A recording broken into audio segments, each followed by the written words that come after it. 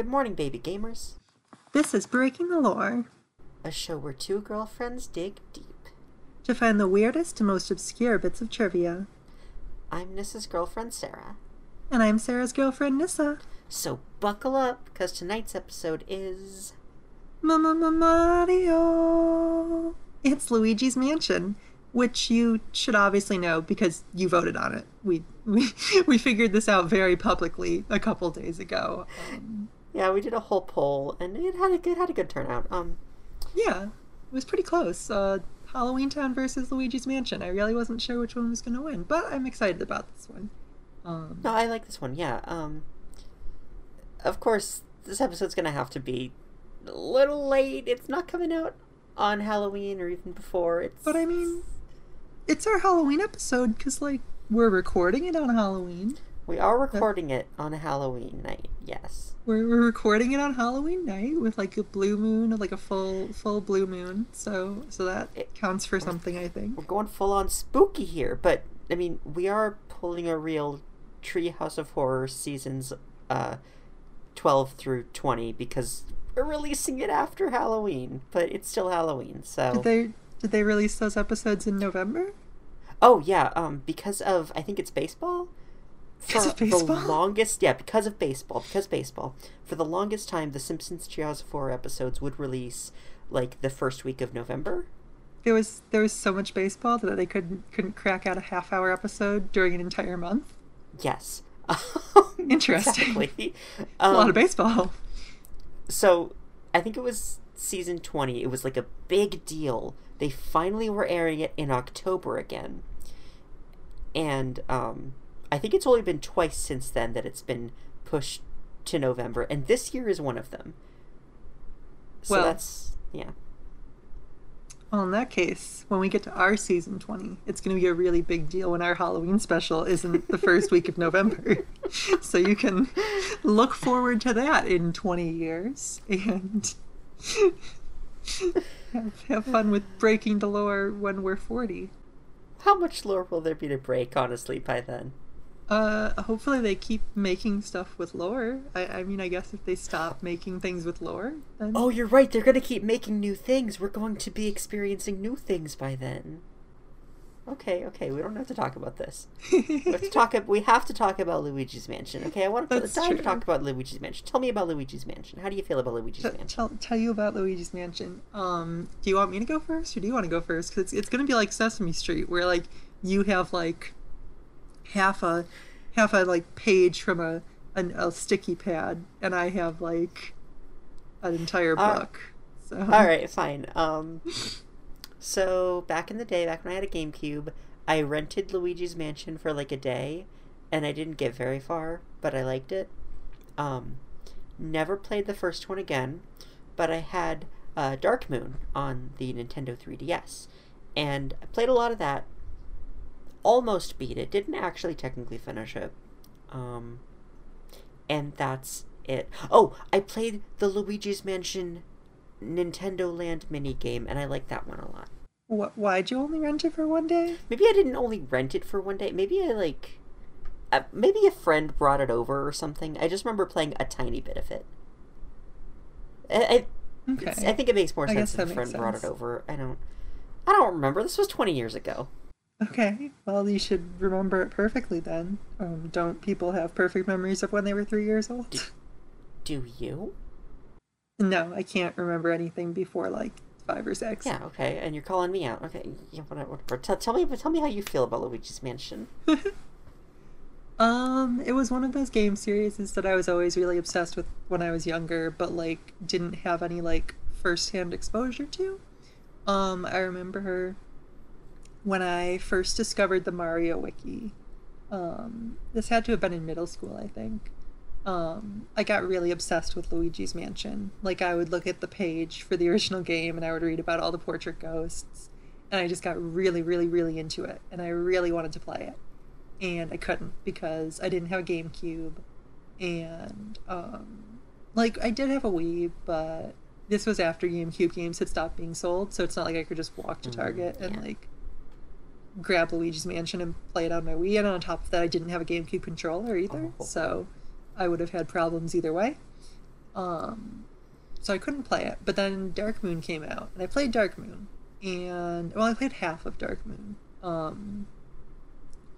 Because I got like really stuck on the like Clockworks factory mansion. I never got past it. I got stuck on the boss of that area, the like clock where you have to defeat waves of enemies as the clock circles around. That was just a really hard fight for me, and I never beat it. I could probably beat it now. I believe in you. Maybe, maybe. I don't know. Maybe. I mean, I beat it. I'm sure if we work together, we could figure something out. I guess. If we have to work together, we have to team up. But yeah, so I did Dark Moon, and I liked it, but like from my research about the original game, I was like, something's kinda, it doesn't live up to what I was expecting when I was researching the original game. And I mean, we're not going to talk about that more later because this isn't a review show. But so I guess I'll just mention now, I didn't like that it like didn't have like portrait ghosts and like heavy like character ghosts. I felt that it detracted from the overall feel of the series, because I really like the lore of Luigi's Mansion, and I like the implied lore and things like that. And so I mean, it's a great topic for this episode, because I feel like the first game has a ton of lore and the third game has some fun lore.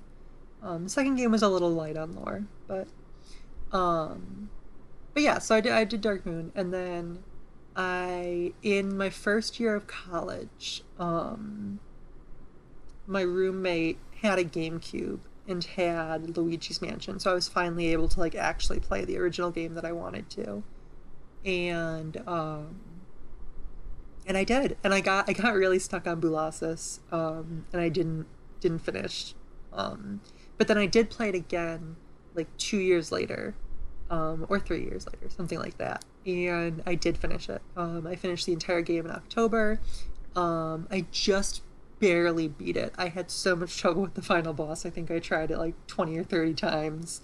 I hopefully still have a screenshot. If I do, I'll post it to our Twitter, of me beating the final boss with like 5 HP left. Like if I had gotten hit one more time, it would have been absolutely over. It was the final boss for the original Luigi's Mansion is absolutely brutal. It's one of the hardest bosses I've ever fought.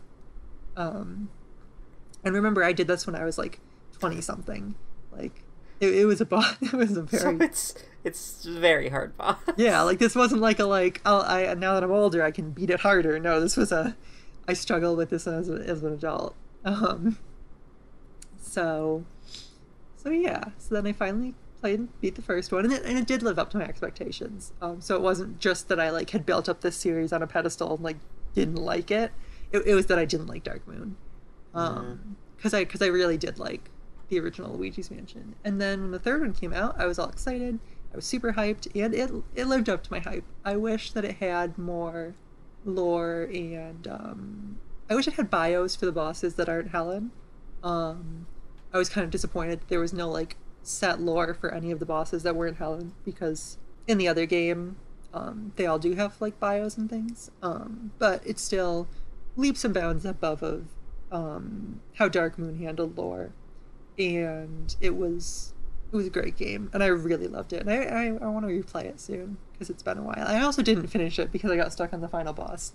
I like got right to the final boss, but then just he was too many stages and it was too hard, and I don't know why Luigi's Mansion final bosses have to be absolutely ball crushingly hard, but they are. So that just reminds me that I need to beat Luigi's Mansion 3. Go for it. I still really want to play it once you're done and I am able to. Are you gonna play as Luigi or Gooigi? Who's gonna play as who? Well, I think if we're playing together, I'll be Gooigi. Why? You want to be Gooigi? I guess. I don't know. I like Gooigi. That's fair. I mean, Luigi's the main, like, player character, and I figured since I've already played it, you would want to be Luigi, and that would be Gooigi. But if you want to be Gooigi... Okay, that makes more sense, yeah. I mean, if you want to be Gooigi because you like Gooigi, then, like, we can do that too. No. I mean, if it's really for me to experience the game, I think it's better for me to be Luigi. That's fair. All right, cool. I just think Luigi is neat. I just think he's neat. Luigi is neat. Luigi's got some neat lore. And speaking of lore, now that we know that this was like a series that you played a couple seconds of, and a series that was like a kind of childhood fascination for me that I got really attached to and actually did end up enjoying 2 out of 3 entries, we should talk about what this episode's about, which is lore and breaking it. If I may, I can get right into Gooigi because he's really weird to me, and there's a lot of fun stuff there. All right, tell me about Nintendo's sexiest slime boy. Okay, so Gooigi is made of goo. Is that a technical term? That is a technical term, according to Professor Elvin Gadd. Goo is the technical term. And tracks for Elvin. I guess goo is like ectoplasm or something. That would make sense to me. Like the stuff that the greenies, the stuff that the greenies are made out of. Yeah. He mixed a goo with coffee. With coffee? With coffee. And that's where Gooigi came from. And this happened during the events of Luigi's Mansion Dark Moon. So, wait, hold on a sec. Uh-huh. So it wasn't like some kind of like Victor Frankenstein-esque like lightning chamber or some kind of dark spell or what. I mean, I don't think Dr. Egad uses magic, so it wouldn't be a dark spell. But like it is not some sort of lightning chamber or arcane science. He poured coffee into ectoplasm and then it just turned into Gooigi? Yes. Just whoops, my morning black coffee. What does it say? What kind of coffee it was? Was it black coffee? Was it like a latte? Was it mocha? Let me look into this. It was Lunoman Greeny Blend Coffee. Interesting. That's what it was. Okay, so we know what kind of coffee it was. Yeah. So yeah, it was Lunoman Greeny Blend Coffee. So yeah, he was just experimenting on this like strange liquid, and then he made Gooigi. So that happened during the events of Dark Moon. So what he did with that was to outsource his experimenting on Gooigi. He decided to send Gooigi back in time for his own past self to deal with it during the events of Luigi's Mansion, the first one. So correct me if I'm wrong. Does this mean to imply that the remake of Luigi's Mansion 3DS, is canon alongside Luigi's Mansion GameCube, despite the changes? Yes, it is an alternate timeline version. Luigi's Mansion has branching timelines? Luigi's Mansion has branching timelines, and Luigi's Mansion 3 occurs in the Gooigi timeline. So, okay. So you're telling me, so the first game happens. Yes. And then the second game...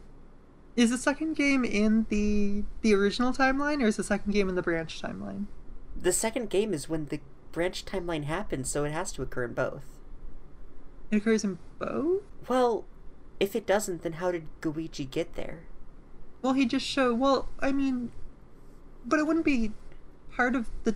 It wouldn't be part of the branched timeline, because, like, yes, it's the lynch point for when it branched, but technically that would be when he showed up at, like, the original Luigi's Mansion. I mean, okay. To be fair, there is a reference to Dark Moon in Polterpup.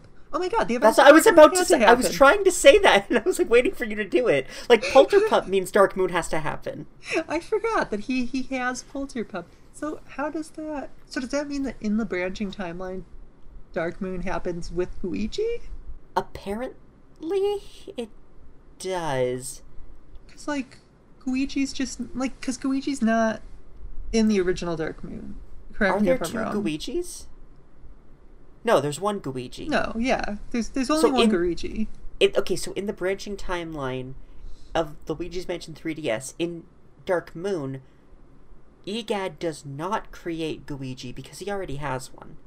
Yes, like he wouldn't have a reason to be experimenting to create Gooigi because Gooigi already exists. So it creates some sort of like I don't know what kind of time this is because it's not a time loop. It's like a branching timeline.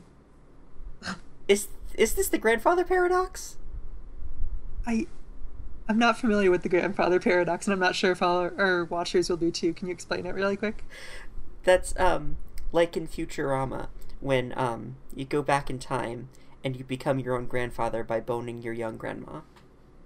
Well, yeah, that's what I'm thinking. Like it's like it definitely creates some kind of paradox where like technically Gooigi's created during Dark Moon, but because Gooigi was sent back in time to the original Luigi's Mansion, he can't be created during Dark Moon because there's no reason to create him during Dark Moon because he already exists.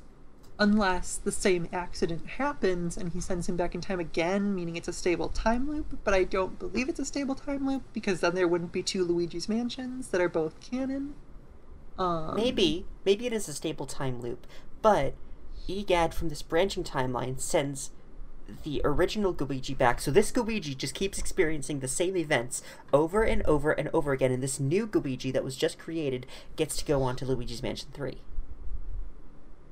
I don't know. Like, is there evidence that it's the same Gooigi? I assume it's the same Gooigi? Then he wouldn't be stuck in a stable time loop now, would he? That's true, because I'm pretty sure there really is only one Gooigi. Like, yeah, there's only one Gooigi as far as I know, at least. Okay, in that case, I'm gonna say that Gooigi is not created in the new timeline's Dark Moon. Dark Moon occurs...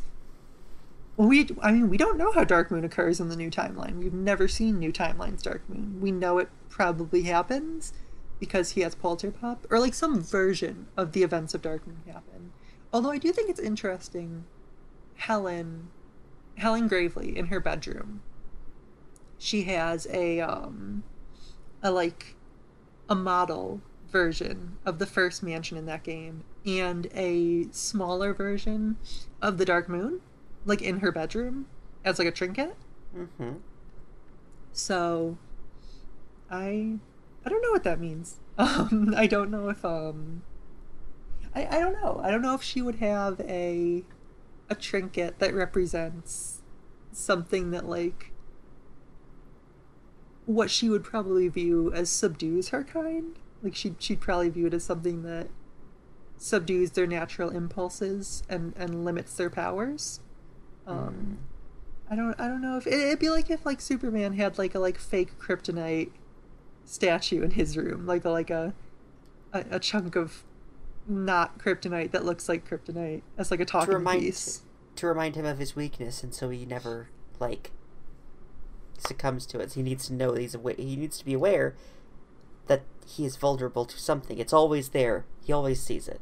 Is Helen Gravely the type to do that? Is she the type to? she strikes me as the like vain, arrogant type. But do you think she's the type to put her weakness in her bedroom to be like, yeah, okay, I can kick? Maybe we're overthinking this. Maybe she just thinks it looks cool. That's also possible. I think Dark Moon happens exactly the same because we don't actually see Gooigi at any point in Dark Moon. Right, but that's because he was sent back in time. Yes, exactly. Like, that's what I'm saying is it would happen the same in both timelines because Luigi is completely unaware of Gooigi and we are viewing the game through the perspective of Luigi, and I just don't think anything would happen any differently whether Gooigi's there or not. Wait. I haven't played Luigi's Mansion 3DS. Does he not know about Gooigi? Is he not introduced to Gooigi in that game? I haven't played it either, but I'm pretty sure he is. I'm saying in Dark Moon, he's unaware of Gooigi. Right, he would know. In the new timeline, he'd be aware of Gooigi's existence, but Gooigi still doesn't show up in the game, so he's not a factor. For what reason, though? Like, if Luigi had already been using Gooigi didn't show up in the original game because he wasn't in Luigi's Mansion, and Luigi didn't know he existed, and EGAD sent him back in time to beta test him back in the day. So, presumably he was sent back in time before the events even, like, got their start. Um, but if Luigi was using Gooigi in the original Luigi's Mansion, but like the like branching timeline version, why wouldn't Gooigi come up in branching timeline Dark Moon? Like, don't you think Luigi would have like asked for him or wanted to use him? So I think we're gonna get a remake of Luigi's Mansion Dark Moon on the Switch with Gooigi in it. I mean, maybe. I don't know. I mean, I just stand by. I think it's safer to say we don't know how the events of Dark Moon went down in the branching timeline. I wouldn't confidently say they went down the same way. It had the same end result of nothing super bad happened to the Evershade Valley and he got Polterpup, but I wouldn't necessarily say like it's for sure that they went down the exact same way. I'd say we can assume the same general things happened. Like, it may not be 1-to-1, but for the purposes of Luigi's Mansion 3 and any future installments, it was basically the same. We can agree or disagree. I'm gonna say the same outcomes happened, but any number of scrambled different events. Like maybe he didn't go to the clockworks in the desert because I just hate that one. Maybe he just didn't go there in this version. Maybe Guigi made the chalet super super easy. Like I'm willing. For me, I want to commit to the outcomes were the same in that the Dark Moon was restored, King Boo was defeated, and Luigi got Polterpup. But I think that any number of scrambled events could happen, and you're free to disagree that like it happened exactly the same, but with Luigi. We know exactly how it happened. Uh-huh. Because there's already been a remake of Luigi's Mansion Dark Moon. What are you talking about? Luigi's Mansion Arcade, baby! That's not a... Is that really a remake of Luigi's Mansion Dark Moon? I know we played it, yes! But I don't remember that. Yes. Okay. You go through, I think it's like 3 of the Dark Moon mansions, but like you can have 2 players, and it's you playing in like a first-person perspective, so like one of you's Luigi, one of you's Gooigi. So what I'm hearing is I was right, and the events were different, and he didn't go to some of the mansions. Yes, because Luigi's Mansion Arcade is Luigi's Mansion Dark Moon in the Gooigi timeline, in a post-Gooigi world. Okay, all right, I'm willing to accept this. I remember we played it. I remember we went to an arcade, and we did like a deal where we could like play as many games as we wanted for a set price. Yeah. So like we cheesed it. Like anytime we died, we just reloaded. We just swiped the card again. We just and we beat it. And we beat it because we cheesed it. But we didn't have to reload too many times. I know it was only 2 or 3 times. Like we did a good job, I think. It was more than 2 or 3 times, but I think that like the good part is that like we each like made it through. Like one of us would make it through the level without dying. Yeah. It was just like one of us had to reset each time. So a very half and half type success. But we did it. We got through it, and that's what I'm saying. Okay. Luigi's Mansion Dark Moon is Luigi Mansion Arcade. Okay. I'll accept that. All right. I'll accept that as the branching timeline Dark Moon. Makes sense to me. Yeah. We got kind of into timelines there for a second. There is more like Gooigi lore that doesn't have anything to do with timelines, though. Well, I have something that does have to do with timelines. So maybe do you want to circle back around to Gooigi after timelines? Yeah, tell me about your timelines. So something interesting to me, timeline-wise, about this. Bowser, in the original game at least, but he doesn't come up in any of the other games, so it's possible that all of them. Bowser is dead? Like, Bowser's died before, obviously. I would say that he died at the end of Galaxy before Rosalina's magic brought him back.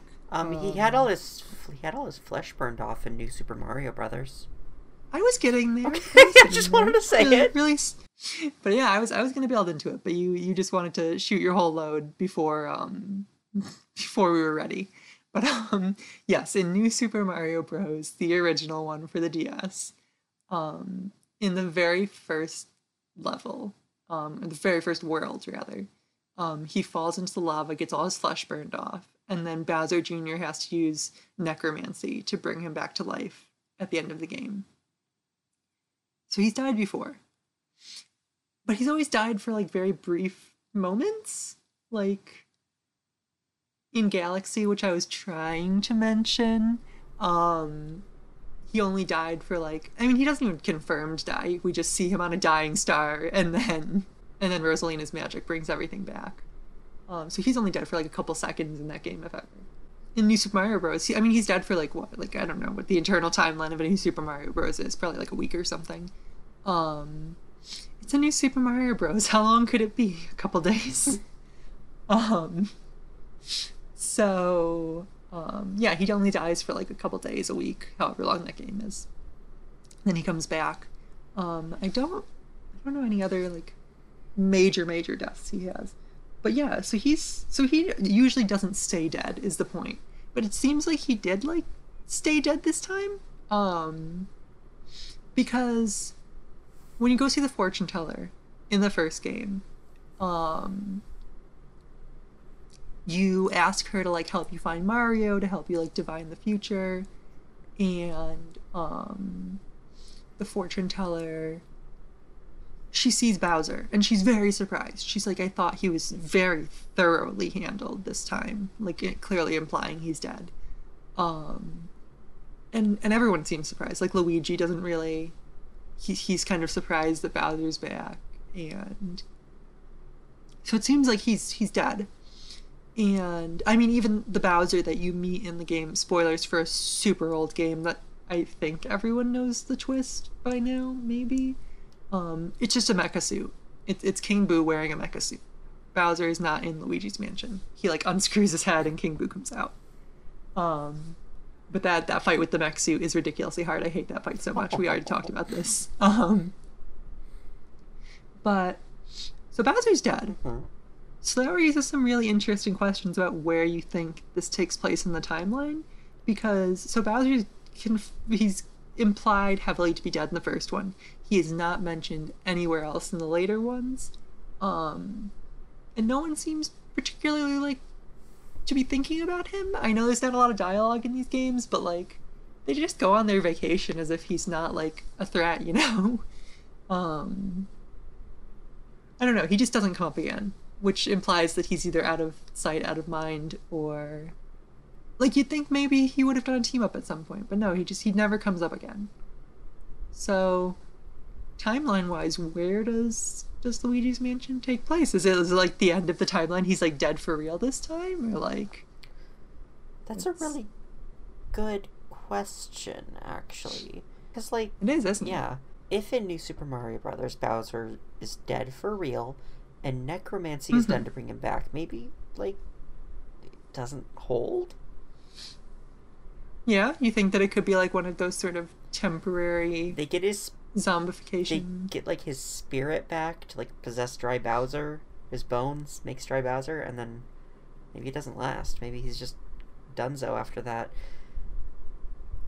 or maybe just any of the times he's defeated by Mario. Because I mean, Luigi's Mansion, that should be following Mario 64, right?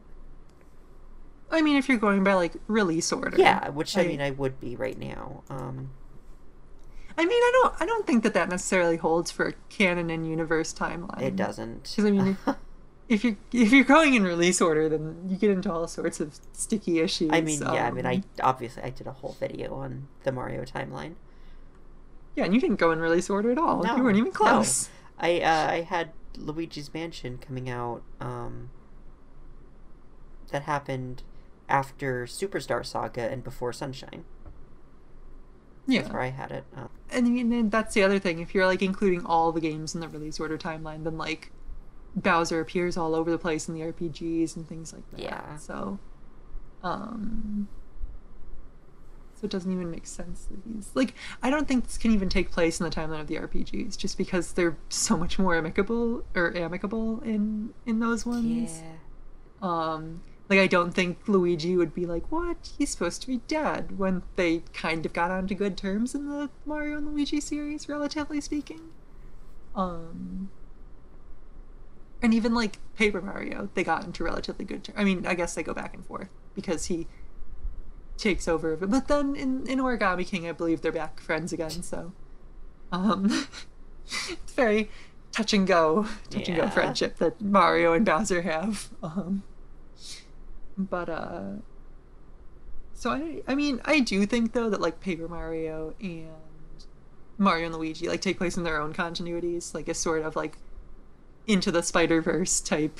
I mean, they had a Spider-Verse-esque game where Paper Mario and Mario and Luigi hung out. Yeah. But yeah, I think those are all like separate, like multiverse type universes within Mario. I think this has to take place towards the end of the timeline. It must. Or yeah. just... Or I guess it could literally just be in a period when Bowser died and he didn't come back for a very long time. Or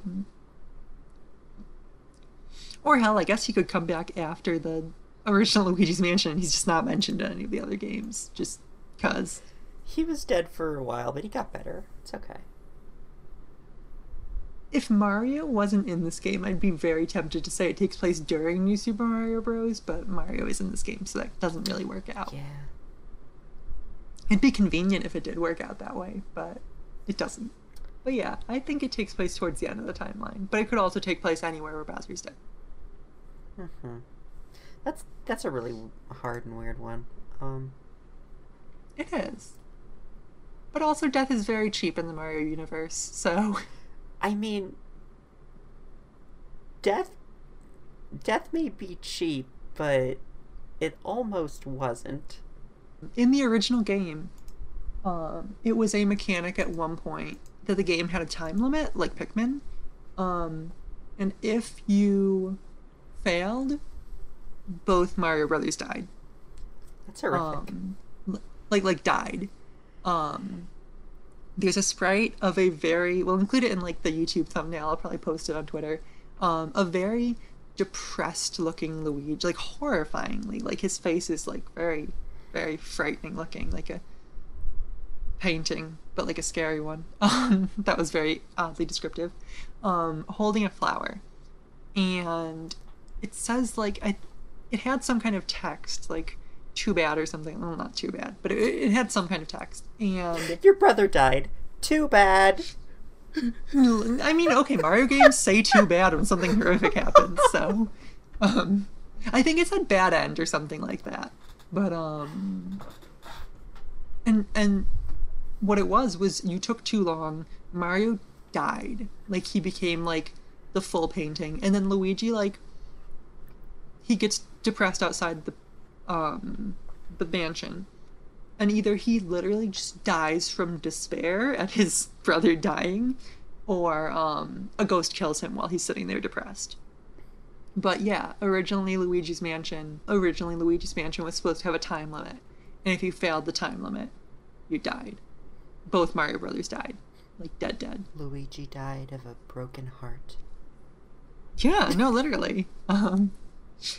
It's not funny. It happens, Sarah. Broken heart death actually. It does. It's very sad. It's sad. It's tragic. It happened to Debbie Reynolds. I was watching Halloween Town, so I'm really feeling that one again. According to Professor Egad, goo is an element on the periodic table. I'm not familiar with that one. I got a 100 in Regents level chemistry, so I think I should be, but it strangely didn't come up. This is just a really funny like paragraph from the Mario Wiki. So he listed goo as an element on the periodic table, and it says, however, due to how Gooigi was created, it would by definition not be an element, but a compound or mixture. To further, I mean, that's true. Yeah. That's chemistry. To further this idea, all elements after bismuth, element 83, are radioactive. According to EGAD, goo is stable. However, goo is element number 0. But That doesn't make sense. What doesn't? Because aren't there numbers how many is it, protons? Yeah, the number is how many protons and I think neutrons they have. So like yes, because right, they have the same number of protons and neutrons. I remember chemistry. It was only what, 7 years ago at this point. Goo is composed of 0 neutrons and 0 protons. Then what is it? It's not an atom. It's goo, what baby. Is it just electrons? Like I don't. Well, that doesn't make sense because then it'd be like probably a negative number. I don't know. Okay, the way I see it, if goo is ectoplasm, it comes from ghosts, and ghosts are dead. They are made of nothing. So when an atom dies, it becomes goo. So are ghosts made from nothing though? Is that, because I mean, matter can't be created and destroyed if we're getting into science here. So like, wouldn't they still count as matter? Unless ghosts are energy. Okay. But then what happened? Well, I guess, okay, yeah, because the body would still be the body. So that'd be the matter. And then the soul is ethereal. So I guess the soul could be like energy or something, or just something else entirely. Okay. So your theory is like if an atom dies, it becomes goo. Okay. You know what? Screw it. I'll take it. I chemistry was 7 years ago, so I guess. You said actually was it? You said that so confidently. You were like, your theory is if an atom dies, it becomes goo. Okay. Like no questioning that. Atoms can die. That's fine. I'm not saying major in chemistry and make it your like capstone project, but like I'm willing to buy it within the bounds of a universe that has a branching timeline because an old man poured coffee on goo and sent it back in time. Like, I'm not gonna say you're gonna win a Nobel. Do they have like science prizes? I know they have a Nobel prizes. Prize in chemistry. Yes. Yeah, you're not gonna win a Nobel Prize in chemistry for this one, but like I think it tracks within this science fiction-esque, I suppose, universe. If we have any chemists listening, if you can prove to me that atoms can die and produce a goo-like substance, I will personally give you a Nobel Prize. I don't think you have the authority to hand out Nobel Prizes in chemistry. It's not a Nobel Prize. It's a Nobel Prize. There's a space. It's a prize that I personally give out, and the prize has 0 bells on it. I feel like a lot of prizes have 0 bells on them, but okay. But that's the defining characteristic of this one. It's just supposed to be something that I'm able to personally give out to people. All right, that makes sense, I guess, if you really squint and close both eyes and just let it happen. Okay. All right. Do you have any more fun Gooigi facts for the audience? Gooigi is edible. He's edible? Yeah, he tastes like coffee. Well, he's made of coffee. Yeah. So he's but like you can eat him if you want. What happens if you eat a Gooigi? I don't know. So, like, okay, does Gooigi regen? Because, I mean, I have a slime girl OC who's technically edible. We've talked about this. She tastes like Jello. And, like, she regens. So, like, if you, like, eat one of her, like, gummy worm-looking hairs, she'll, like, grow it back. Does Gooigi regen like Cherry? Okay, if he's defeated in battle, he can revive after a short time, so I assume he does? And actually, he melts in water and then reappears as like as his full... So I guess he does regen? Wait, he revives indefinitely. I think he can just regenerate himself, so... Yeah... Well, because I guess, the same way that he dissolves in water. I guess any portion of him that you eat would like not be able to stand up to your saliva and also your stomach acid. So if you eat any Guiji, he would probably like instantly dissolve and then regen to wherever the main Guiji is. Okay, wait, whenever Guiji takes damage, he momentarily recovers his HP at a steady pace. So yes, he definitely regenerates. If you were to take a big bite out of Guiji, it would grow back steadily. Well, think about that, Guiji Vor fans. I'm gonna bite Guiji's nose off. Why? He needs that. Does he? Can he smell? I don't really know how Guiji's senses work. I'm gonna be completely honest. Because I also don't really know how, like, the senses of any slime boy or girl work. Like, like I said, I have a slime girl OC. I don't think about how her senses work. I just don't. She just functions like a human somehow. Like, she could transform and her eyes would be, like, in weird places, but she'd still theoretically work like a human, I guess. I don't know. Yeah, I don't know how slime's senses work. So maybe he needs his nose. Maybe his nose is just for aesthetic purposes. I guess you can bite it off if you really want to, like, eat some of that Guiji schnoz. I don't know what I would bite off of him. I feel like a finger would be weird. It would be. I think a nose is weirder, though. Okay, but, like, I feel like I would just have to, like, take a bite out of him somewhere. Because I feel like anything that, like, hangs off that you could bite would be, like, really weird in its own way. Like, I think a nose would be weird. I think its ear would be weird. I think his fingers would be weird. I think his cock would be weird. For multiple reasons. Not just the whole biting it off thing, although that's also weird. Sorry if anyone wants to blow Guiji. I didn't mean to kink shame you. Slime girls are hot, so I'm sure Guiji is hot to someone too, I guess, by that logic. But I mean, I have a sexy slime girl, so who am I to talk? But I guess I'd just like bite out of his neck or his shoulder or something. Well, not like rip his throat out, just like, like go to the side and just grab some. But okay, so Guiji's edible, he regens. Do you think he has any, like, nutritional benefit at all? No more than coffee. Okay. So do you think you can, like, get, like, the, like, stimulant of coffee if you, like, eat enough of him? I think if you were to, like, break off a chunk of Guiji and, like, slurp it down, it would be, like, a 5-hour energy. I like that you say break off as if he's, like, hard. Like, you, like... I wouldn't even call it... You'd have to rip it, not break it. I'm just, like, okay, fine.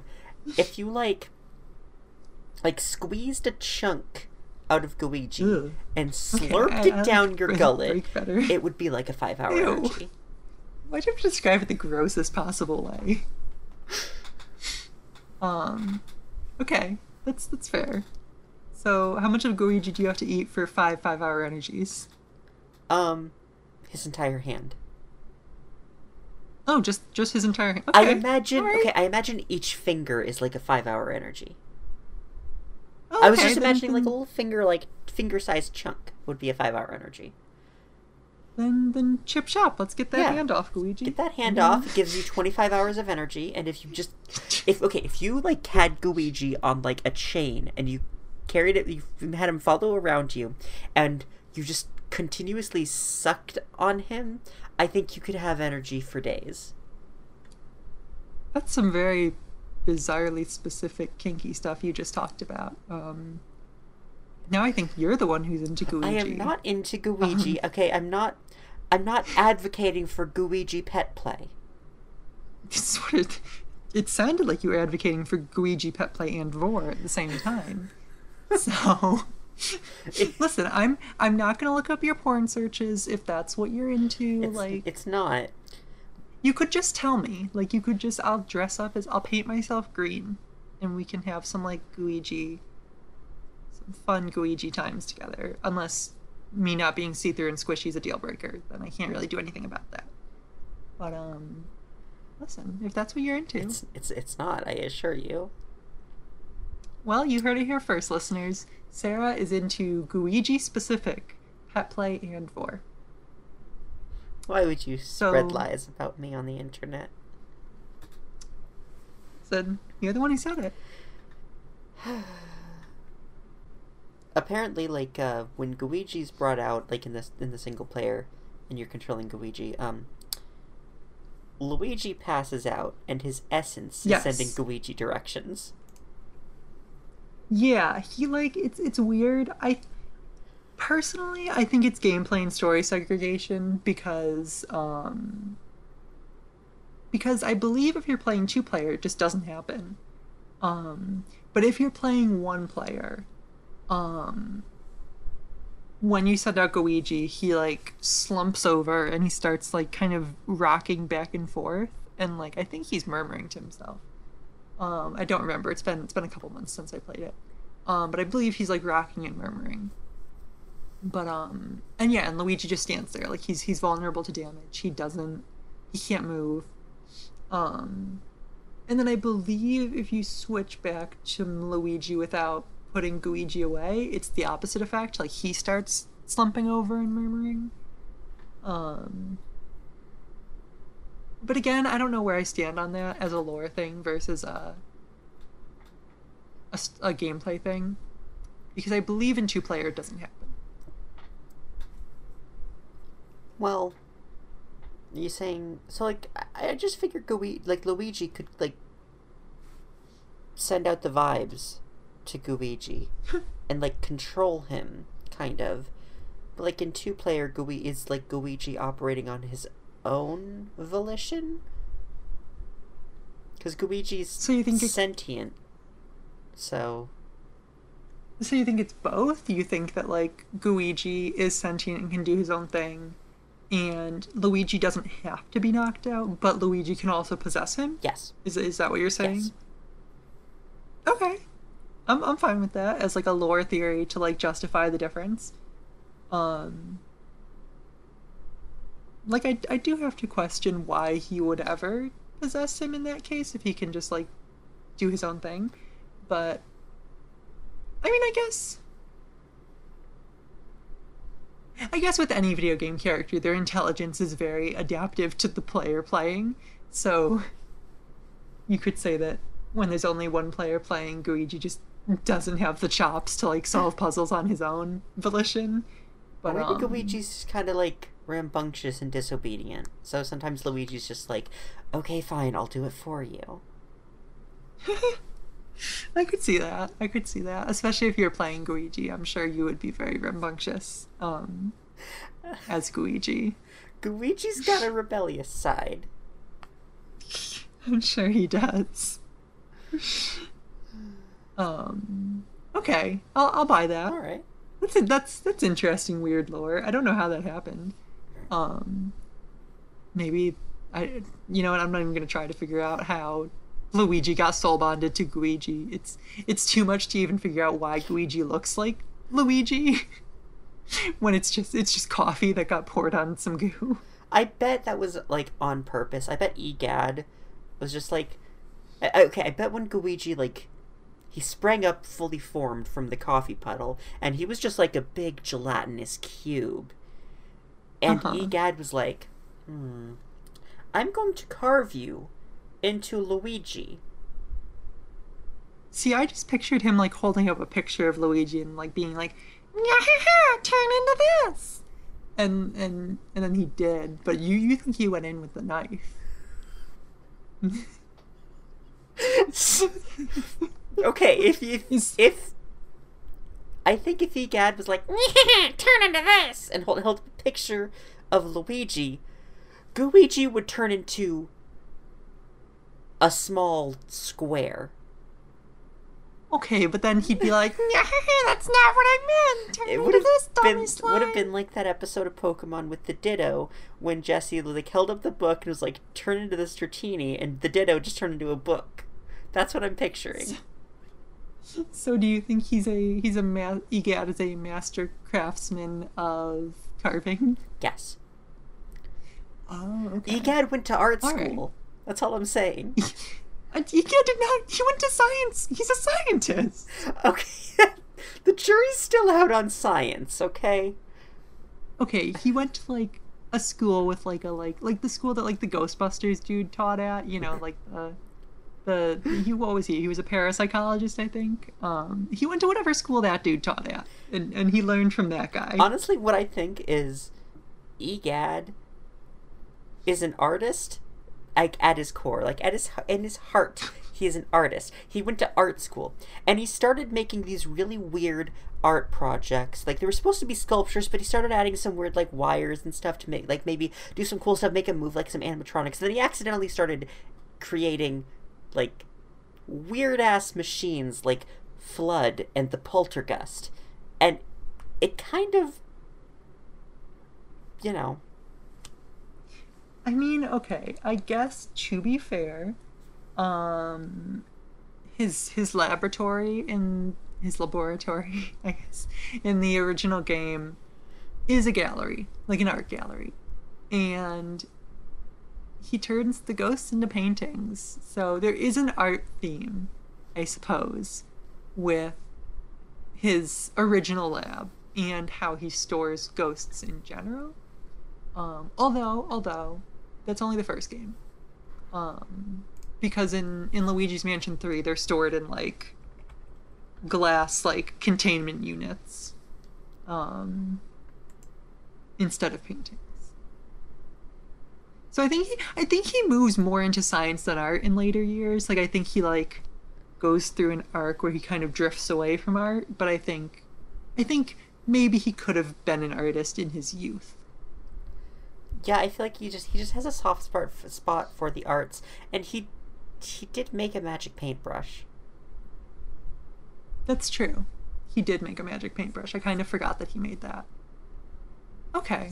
All right. Egad has a soft spot for the arts, but that doesn't excuse him being like, him making Luigi and being like, what appearance won't make him feel uncomfortable? Oh, I'll just have him see a creepy clone version of himself. That'll make him feel at ease. Like,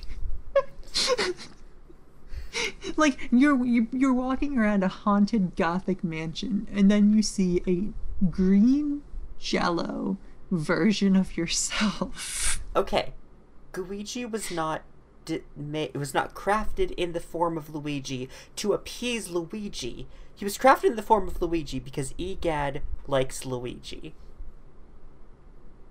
I guess. Egad just thinks Luigi's really neat and was like, I'm gonna make you look like my best buddy Luigi. Because I love him. He saw Luigi and he was like, I've seen what the ideal man looks like. I don't know why my Egad voice changed to this. I don't know why he talks like this now. He was like, yeah, this is the ideal male body. You may not agree with it, but this is what peak performance looks like. Why are we voice acting him as Carolyn and Justine from the Level Up Persona 5 dub? Turn me into Luigi, inmate. I think the Luigi's so malform, inmate. Luigi's so dreamy, inmate. Joker, it's time for your rehabilitation, inmate. We're gonna look at pictures of Luigi. To any of our watchers who don't watch Level Up for Charity Persona 5 dub, it makes sense if you do. So check it out. I would recommend you do. We're both voice actors in it, and it's for charity, so it's fun. Yeah. We'll promote it more really later. Good. Yeah, totally. So is that all you have for Luigi? Yeah, that's about all I got. Luigi? Yeah. Okay, then I'm gonna go into some of my stuff. Hell yeah. Lay it on me. So I want to close this episode. We're not closing it yet, obviously, but I want to close this episode with going into a big theory I have and like all of that. So I'm gonna start here. Not start. We're gonna talk about other things, but I wanna separate that from like another theory discussion. So I'll go into that now, I guess. Because I wanna discuss a a very popular sort of rumor, urban legend, even Mandela effect, or what have you, with the original Luigi's Mansion game. I'm not sure if you're familiar with this, and I'm not sure how many people are familiar with this. So in the original Luigi's Mansion, there is a room in the, I believe it's in the area before the blackout, like the top floor of the mansion. Not the roof, but like the floor where like Uncle Grimly and the artist studio and stuff like that are. And it's the safari room. And it is this room that's full of mounted animal heads and animal skins. It's honestly a terrifying room. It honestly terrifies me every time. Because like when you like vacuum the heads of the animals, they like nod and like bob, and it's just very unsettling. It's a very unsettling effect. But so this room, if you know anything about the Portrait Ghost from the original games, this room screams Portrait Ghost. It's like intensely themed. It has a very obvious like human counterpart that could go with it. And so the urban legend slash Mandela effect goes that there was originally a Portrait Ghost for the safari room. And it was exactly what you think. It was like some like Van Pelt looking Great White Hunter type like ghost with a gun or maybe a machete or something like that, and like a pith helmet, and you know like the whole whole Great White Hunter look. We're all picturing it as soon as So, and then the legend goes that he was removed at some point during the process of making the game. And people even swear that they've seen screenshots of him, or swear that they've seen concept art, or swear that they've seen him in the game. Hell, even the second time that I played it, I could have sworn that there was a ghost in the safari room. Like, even me, who researched the game extensively as a child and, like, knew all the Portrait Ghosts, I, like, vaguely remembered there being a hunter ghost in, the safari room. But so the legend goes that he was too scary and he was removed, or, like, too scary and also animal cruelty reasons, like, both kind of, like, combined to have him get removed from the game, because his like dialogue and lore was all around. Also, it floats around that he's Australian. I don't know where that part came from. I don't know if it's just because people tend to picture Great White Hunters with Australian accents. I personally picture South African usually, but I think that's just because of Jurassic Park 2, or British. That's pretty common as well. But that's Jumanji. So it goes that he would want to cut off and stuff. Or I guess not cut off and mount Luigi's head on the wall. Oh, I mean, to be fair, we all want to mount Luigi. That's awful, Sarah. We're talking about a man getting killed and taxidermied by a ghost of a hunter. And yet all you can think about is Luigi sex. And the legend goes that they were like, this is way too scary. We can't have this Portrait Ghost saying he's going to decapitate Luigi, or he's going to stuff and taxidermy Luigi, or, things like that. Like, things that he would very obviously be doing. Or the fact that he was going to be holding a gun. Again, it goes back and forth if he had a gun or a machete. But, yeah, the legend goes he was removed because of either animal cruelty or because he was too scary with his, like, beheading and taxidermying concept. But yeah, so that's what the legend goes. And again, there's even Mandela effect elements. I keep saying that. I don't know if all of our listeners know what the Mandela effect is. I should probably explain it the way that I asked you to explain grandfather paradox. It's basically, if you haven't heard of it, it's the idea of it's a fancy way of saying that you're misremembering something, to be completely honest. But but the idea goes that it's theoretically a convergence of multiple dimensions where you're misremembering something because another dimension converged with your dimension to temporarily make something happen that didn't happen in your dimension. So it gets its name from people who vividly swear that Nelson Mandela died in prison.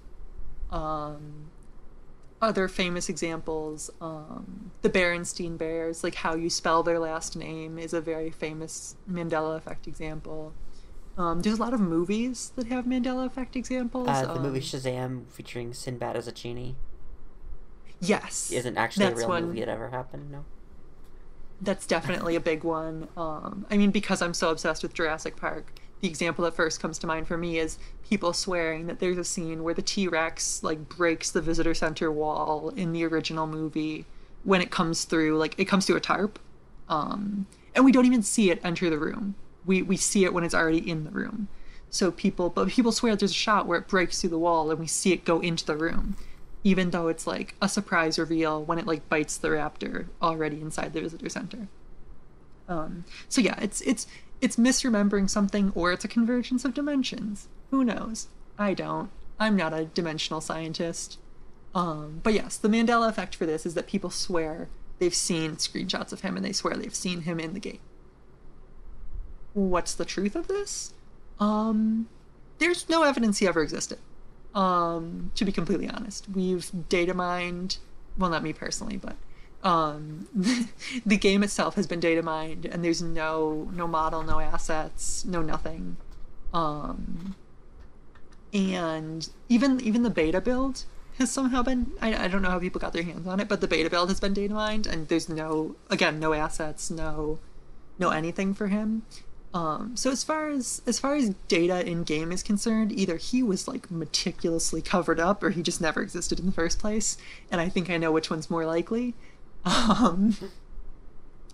However, the only evidence to suggest he did exist was a Nintendo Power article. It reads, "When your ghoul-busting mission takes you to the trophy room," which is the name of the safari. I don't know why I'm calling it this. Oh, it's the safari room in the final game. Okay. When your ghoul-busting mission takes you to the trophy room, proceed with caution. If you meet up with the ghost of a hunter, he'll want to add Luigi to his collection. So that appeared in a Nintendo Power article about Luigi's Mansion. And that is the only evidence that the ghost ever existed. Apparently, when contacted, they said it was just a joke. Like, it seems weird to me, though. That doesn't read like a joke. It really doesn't. Like, apparently it's supposed to be like a joke or sarcastic, but like it doesn't read like one to me. Okay, I found the whole page. I'm gonna try to see if any of the other entries in this read like jokes. Like, see if there's anything else that's like just not true. Besides the Safari Ghost. There's more to Luigi's Mansion than halls and chambers. The grounds are haunted too. The frights will keep coming even when you're out in the fresh air. That's all true. You never know what you'll find when you shine your flashlight in a new direction. Suits of armor stand at attention in one of the mansion's many dark chambers. I believe that's true. I remember there being armor. I'm not 100% sure, but I'm pretty sure that's true. The boos are ready to give you a scare when Luigi's Mansion haunts Nintendo GameCube in November. A frightening time will be had by all.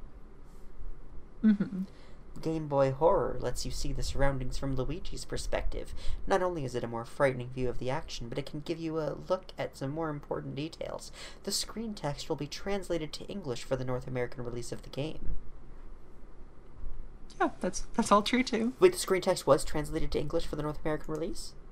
Yes, believe it or not, if you play it in English, you can read it in English. It's shocking, I know. Yeah, so everything else on this page is a true fact of the game. That's so bizarre. So why would they just throw in the Safari Ghost? It doesn't make any sense at all. It doesn't even. It's not funny. It doesn't read like a joke in any way. Like, if I was reading this article in its heyday in 2001, hyped up for Luigi's Mansion, I would expect there to be a hunter ghost when I went and played it and got to the safari room. I would too. I mean, okay, so I know I was just saying that the Mandela effect is just a fancy way, like my personal belief, I guess, is that the Mandela effect is a fancy way of misremembering something. But, like, I don't know. Like, maybe this article was spit out of an alternate timeline where there's a safari ghost in the safari room. Honestly, yeah, that doesn't, it really doesn't make any sense, because this article, I mean, I guess Nintendo Power has had some misinformation at times, but, like, I don't know, it feels weird that they wouldn't just make the picture a different room that actually had a ghost in it.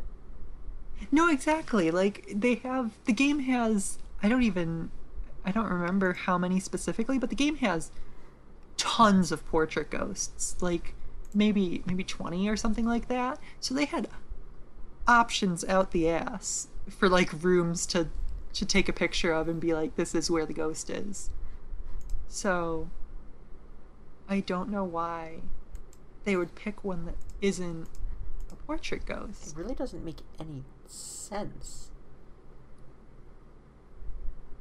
Okay, I don't know, because there's no evidence of it in our version of the game. But you know what? If I was looking for evidence that the Mandela effect could be real, this would be some fun evidence to push me in favor of it. Yeah, I'm really not sure about this one. Huh. Like, no, yeah, this is really, I don't really know what to make of this. I mean, maybe they were just too embarrassed to admit that they were, like, completely wrong, and we're like, it was just jokes. But, like, it's weird. It's definitely weird, especially because I also have, like, weird vague memories of the Safari Ghost. So do you remember what color the Safari Ghost was? well, all the ghosts are like, well, most of the ghosts are the same shade of teal. Okay. I remember him having orange hair. Okay, because that's what Sort of that's that, what I'm like- seeing everyone else say too. Yeah, like orange hair. That's sort of like I'm picturing him with like the mutton chops look, you know. Mm. But no, yeah, I'm picturing him having orange hair, being teal. Very typical hunter garb. Yeah. No, yeah, that's the thing. Like, there's some degree of agreement on like what like color hair he would have and things like that. So like, The only thing I'm seeing is that's like different for anybody is I'm seeing some people say he had a knife and some people say he had a gun. well, that's what I was saying. Like, I've seen it both ways, that he had a machete or he had a gun. People aren't sure if he had a machete and was trying to cut off Luigi's head, or if he had a gun and he was trying to taxidermy him. I've seen that both ways. maybe he went through stages of development in this alternate dimension, and in one stage of development he had a knife, and in another stage he had a gun. I don't know what the final object would be. I don't know which one Nintendo would think was less family friendly. Right? I don't know. I kind of like wouldn't be surprised if at some point there was like concept artwork like leaked and at some I don't know. The fact that even the beta for the game has been data mined and there's nothing to indicate this guy ever existed is really weird. No, yeah, it's really weird to me that he's such like a widespread urban legend. And like, again, the room that he would have been in just screams portrait ghost. Like, it's almost really weird that there is no portrait ghost in that room. Like, it feels empty because of it. Like, I remember like the first time I played it when there was no portrait ghost there, I was like, this is really weird. Like, it feels like this room is important enough to have someone. Everything surrounding this ghost is very strange to me. I don't know what I think, to be completely honest. I think possibly there being, I don't know like to what extent Luigi's Mansions, I had to put an apostrophe s on both of those. Luigi's Mansions concept art has like come out. I don't know to what degree we have the concept art for the game. But I wouldn't be surprised if he had concept art. Either that or there's some kind of dimensional rift type thing going on. Yeah. Yeah, the Safari Ghost urban legend is a very interesting one, and I'm more confused than when we started discussing this. So I'm just gonna leave it to our listeners to, you know what, comment on our Twitter and our Discord server what you think of the Safari Room ghost and what you think is true and what you think is false. If any of you have a haunted creepypasta copy of Luigi's Mansion that has the hunter ghost in it and he looks directly at the camera and says, "I'm gonna cut your head off and mount it on my wall," and then he says your name in real life, then I would really, really like to see that. But I honestly hope none of you do, because that would be horrifying. That'd be very creepy. You could like submit it to a museum or something. I don't know. Some kind of haunted artifact museum. Now I'm getting creeped out. It's very dark outside right now. Okay. I'd like to move on. All right, I think we've discussed this enough. All right, let's bring out your next thing. You had more about portrait ghosts and all that? Yes. So I'm actually gonna I'm gonna talk about there's some interesting things that are in universe media. So speaking of alternate dimensions, that recent Darkwing Duck episode of DuckTales 2017. Sorry for our fans that don't watch DuckTales 2017. We watch it and we like it. But You should watch it because it's excellent. it's a very good show. I highly recommend DuckTales 2017. Most of it's on Disney Plus, and the rest of it will be added when the season closes out. But so in the Darkwing Duck episode, part of I guess spoilers for that episode. But part of the reveal is that every TV show is like an alternate dimension in universe. So TV is like a portal to different dimensions. So, all right, I'm going to ask you, Sarah. Yes? Do you think Smash Bros is the canon and every Nintendo universe takes place in the same world? Or do you think Smash Bros is like the convergence of a multiverse and everyone has their own dimensions, but they enter the Smash dimension? I'm going to give you the boring answer and say that Smash Bros. Is a kid playing with toys. That doesn't work for this question, so can you please play along? Louis, Smash Bros. Is the convergence. You think it's a convergence? Yes. Okay. So then, I'm gonna go ahead and say that Darkwing Duck's TV portal theory is accurate to the Nintendo universe at least, because Punch-Out! Isn't a universe movie in the Luigi's Mansion canon. Okay, but Mario was the referee in Punch-Out!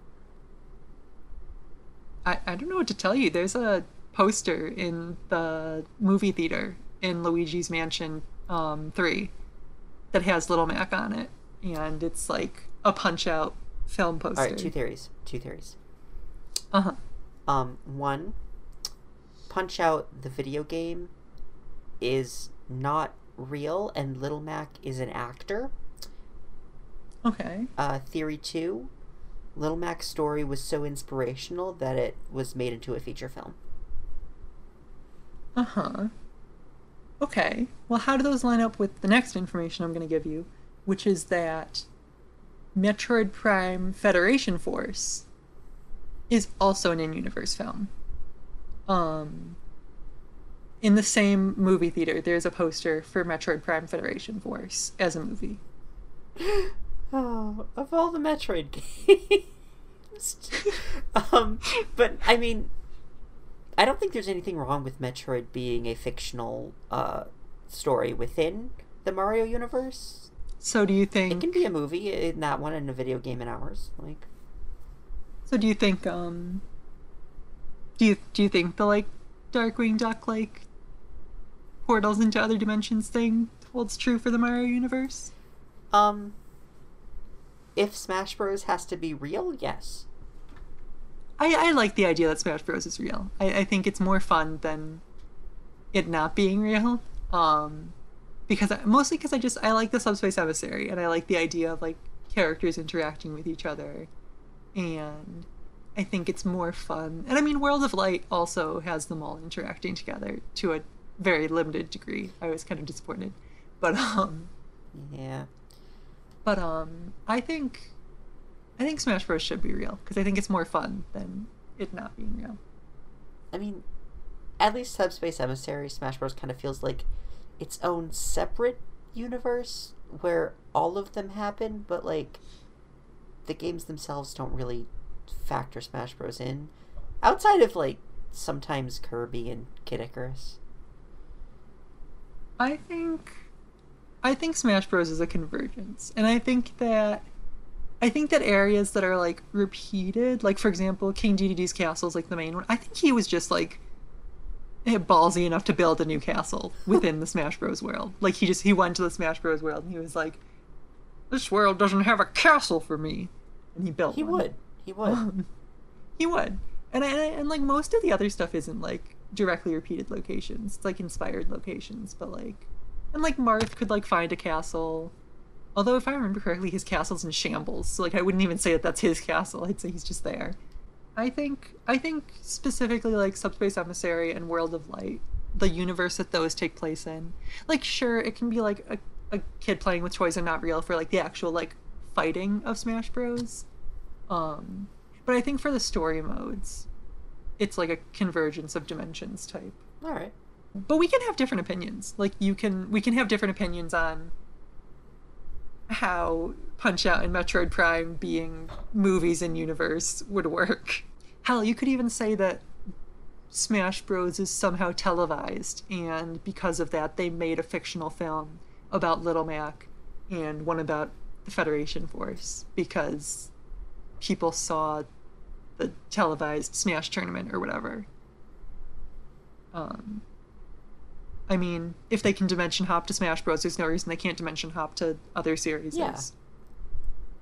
Like, maybe that's how Mario is the referee. He dimension hops to Punch-Out and had a time there for a little bit. Because Punch-Out characters don't really look like Mario characters, so I'd be more inclined to say that Mario went to their dimension than they exist in the Mario dimension. Little Mac lives in New Donk City.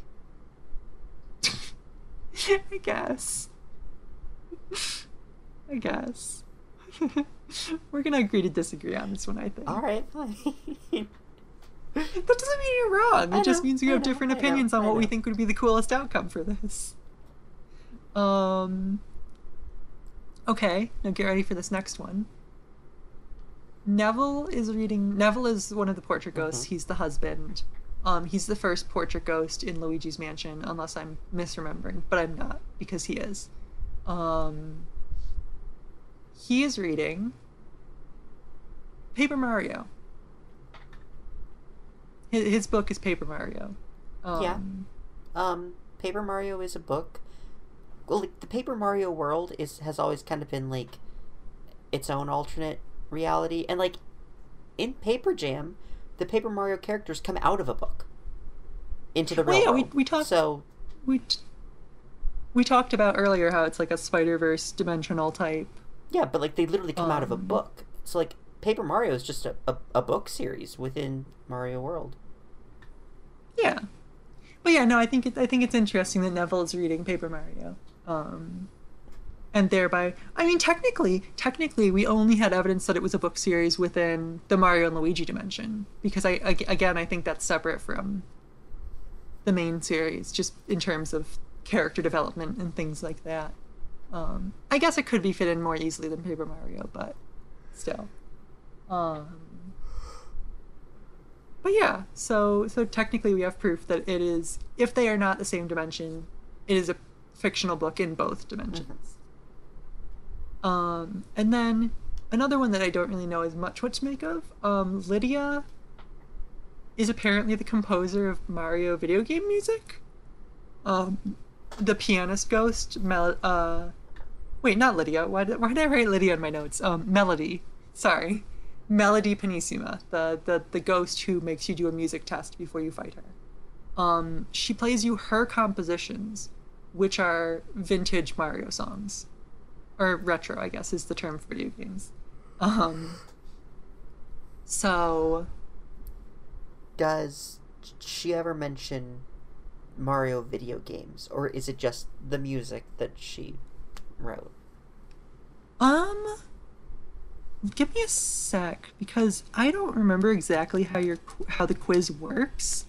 Because she asks you questions about them. She plays you a Mario song, and she asks you questions. Because the way I see it, if she doesn't actually mention Mario video games, like, the background music from the games can still be in-universe music.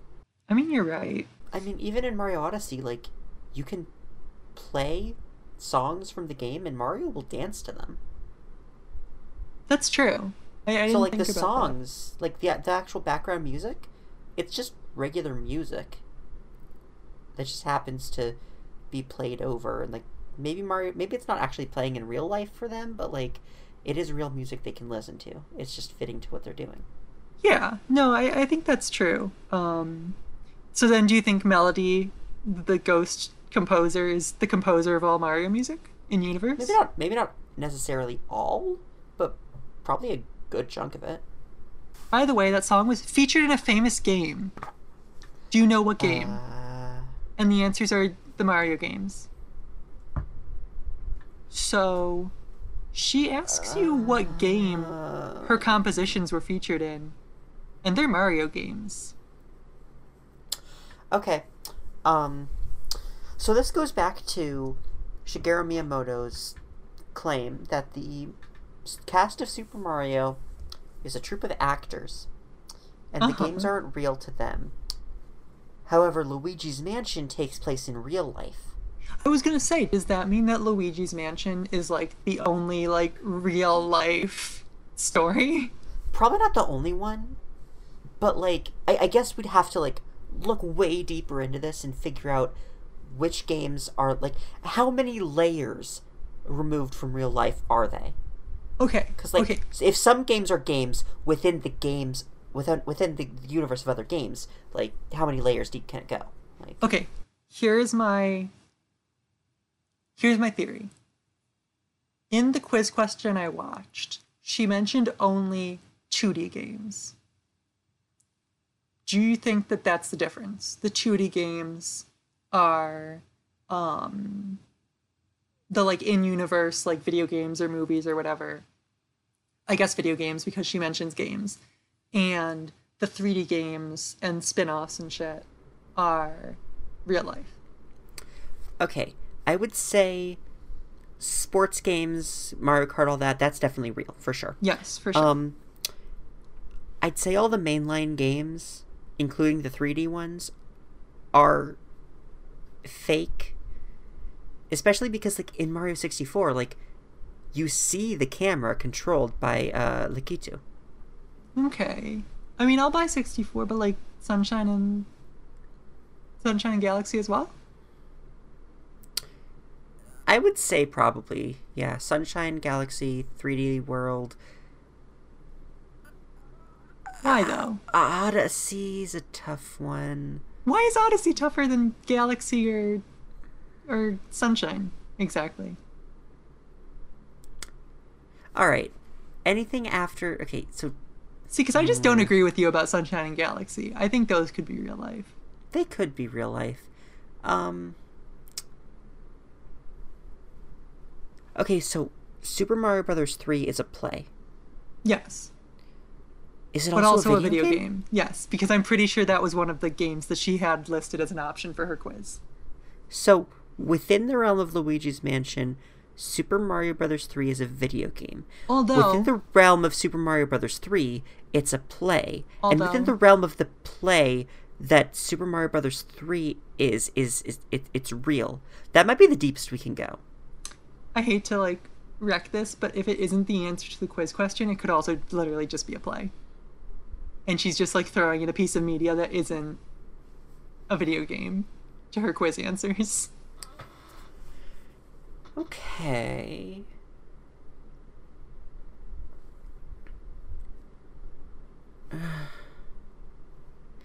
Is Super Mario Bros. 2 real? I mean, I was having trouble finding a script for Melody's quiz. Because, like, Super Mario Bros. 2 is a dream. Is it a real video game that takes place within Mario's mind? I'm trying to, like, find the script of her quiz to, like, see which games are specifically mentioned. But, like, for some reason, no one has transcribed it. And I don't know why, because this game is old as dirt. And, like, it's not even, like, an unpopular game. So I don't know why her quiz wouldn't be transcribed. I know Totaka's theme was supposed to be in her quiz. I believe you can hear it if you sit on one of the menus, but, it was unused for her quiz. Yeah, I don't know. I'm gonna put my foot down and say, for me, either the 2D Mario games are all video games in universe, or she knows that you're in a video game. That's what I'm going with. That's what I'm committing to. All right. I mean, I'm willing to believe that, like, at least the mainline games are just fake. RPGs are a gray area. Sports games are in real life. I like that the RPGs are their own dimension. I think that tracks. I think we've got enough evidence of that being true. Yeah, that's why I say they're a gray area. Like, we don't even. I'm still willing to put my foot down with you on Odyssey, Galaxy, and Sunshine. Like, I'm willing to give ground on 64 because you're right, we do see the camera, so I guess that does kind of throw things into a little disarray. But I'm willing to put my foot down on the other ones, though, for me personally. Do we see the camera in Sunshine? I have never played Sunshine more than a couple minutes, so I'm not sure. Pretty sure we don't in Galaxy or Odyssey. Yeah, I'm 90% sure we don't see it. I know we don't see it in Odyssey, and I'm pretty sure we don't see it in Galaxy. So there's no evidence that those are fake. Yeah, there's no evidence. They could be, they could not be. We really don't know. I personally think they're real. I think... Because I even like 64 to be real, but I'm willing to concede that since you see the camera, it probably isn't. But I really think they're real. I don't think there's any reason why they can't be. No, yeah, you're right. Like, we just don't know. They could be, they could not be. We don't know. And especially because all the other canon games take place in a 3D space. Like, the reason I'm delineating it is because the games that we know for explicitly certain are in-universe video games are the side-scrolling, are, like, all side-scrolling. And that's making me more willing to say, like, side-scrolling specifically is in-universe video games, and 3D, which is, like, the same format as Luigi's Mansion and the sports spin-offs and things like that, is not. I'm landing on... We just don't have enough information for anything past 64 on whether it's real or not. Okay. All right. So you're just not choosing. You're just gonna waffle and be spineless and... I'm not waffling. I'm waiting to decide my stance until I have more information. Okay. Very boring, personally. But... Wow. All right, so speaking of Melody, she's a portrait ghost. But before I talk about portrait ghosts, because that portrait ghost will segue very nicely into the last thing I want to discuss today. So, let's talk about, we actually know what Luigi's canon house looks like. Oh? Yes. So there is a mechanic called Luigi's New Mansion, which is, it's kind of like alternate endings, but like not like a like serious alternate ending. Classic to gothic horror and spooky stories. When you beat the game, spoilers for a really old GameCube game again. When you beat the game, Luigi's mansion disappears. It's gone. It's all gone. But if you collected money throughout the game, which you hopefully did because it's literally everywhere, you will get a new mansion based on the amount of money you collect. It's actually pretty hard to get the best one, for me at least. I did not get the best one. The 3DS version adds a rank S if you get 130 million gold over the course of the game. And then like 100 million is rank A, so on and so forth. If you get just 5,000 gold, you get the worst rank. And if you get the worst rank, he lives in a tent. You don't get a new house. But, so anyway, Luigi uses his money that you get across the game to build a new house. And the appearance of the house changes. So, we actually canonically know which house he gets. So, per Luigi's Mansion Dark Moon, where we see Luigi's house, Luigi canonically finishes Luigi's Mansion with somewhere between 50 million and 59,999,999 gold. And he gets a modest, like, little house, which is the rank D mansion. So the rank... Yeah. What'd you say? Yeah, I would say it's pretty bold of this game to call anything under rank B a mansion. Yeah. I mean, rank C is pretty big. I mean, it's a nice house, but I wouldn't really call it a mansion. Okay, that's fair. But yes, he has the rank D, air quotes, mansion. And that is where he canonically lives. We've seen it in Luigi's Mansion Dark Moon. He canonically lives in the rank D mansion. So that's pretty cool. I like that detail. We haven't talked about Dark Moon much because there's not much to talk about lore-wise, and I didn't like a lot of its decisions in terms of like cutting lore, but I really liked that it gave us a canon house for Luigi. That's probably my favorite lore decision that the game made. And actually, while we're talking about that, before we segue into Portrait Ghosts, there's evidence to suggest that King Boo's crown is costume jewelry. Yeah. Yeah. So, like, you know how, like, he has, like, a massive gem on his crown? Yeah. So gems in this game are obviously worth, like, ridiculous amounts of money. Like, they're the rarest treasure, they're hard to find. How much do you think King Boo's gem is worth? $1 million. It is worth either 1 or 0. I don't remember. $0. King Boo's crown is costume jewelry. King Boo's gem is fake. Oh no. It's like plastic. So I think that's kind of some funny lore. Just like a funny little, like, King Boo's crown is fake. It's not real. It has no value. If you're expecting to beat the final boss and get like a nice boost to your funding, you're not going to get it. You get no extra money from beating him. That's really good. So that's funny to me. But yeah, let's transition into Portrait Ghosts. I don't have like a ton to talk about. I'm going to talk about ghost culture a little bit. Yeah, so before I talk about the last thing that I want to talk about, I'm going to talk a little about ghosts, because there's some weird, like, ghosts are really weird and interesting in this game. Because like we mentioned earlier, a lot of them, like, live in portraits, or have been trapped in portraits. It's not really clear if they, like, originated from the portrait or not. But there's also, like there's ghost-specific makeup, that's from, Luigi's Mansion 3. So are ghosts just, like, their own society? I guess? Like, that's not how... Well, actually, no, ghosts are definitely their own society, because I forgot, the original Luigi's Mansion, Miss Petunia, her bio mentions that she's used to win the Miss Ghost pageants. Miss Ghost. Which also implies that ghosts can change appearance, like, over time.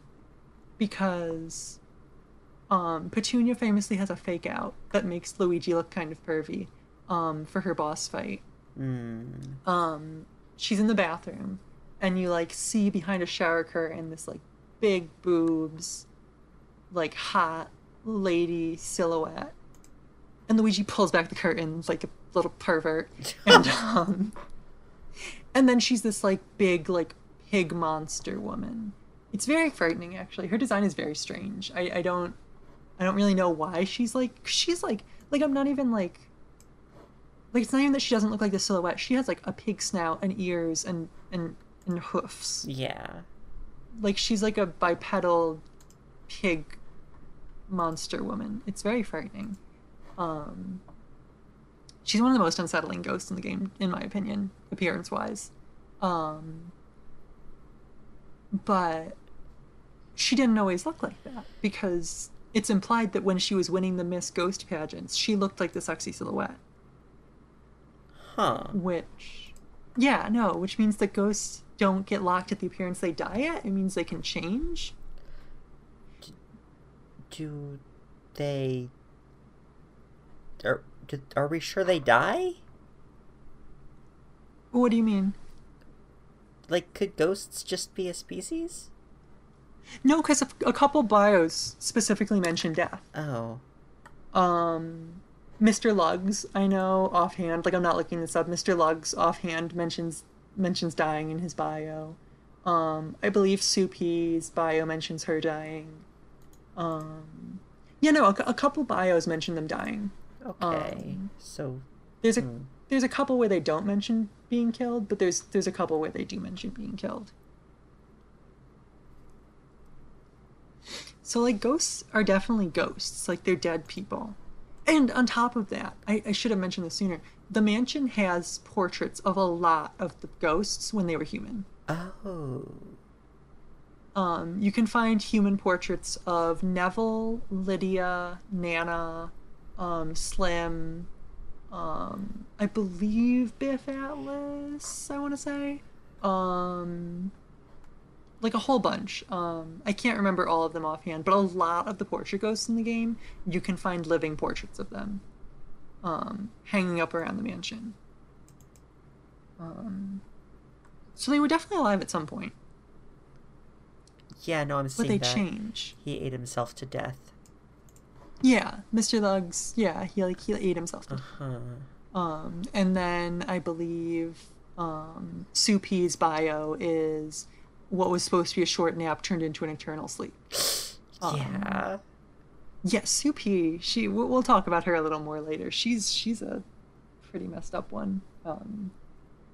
She's another really scary one because she attacks you with dolls and she has like psychokinesis and she's one of my favorites actually. She's a low-key favorite. There's a portrait of her. There's a portrait of her alive as well. I forgot to mention that. Despite her being in the guest room, so that's actually going to tie into what my theory is after we're done talking about this.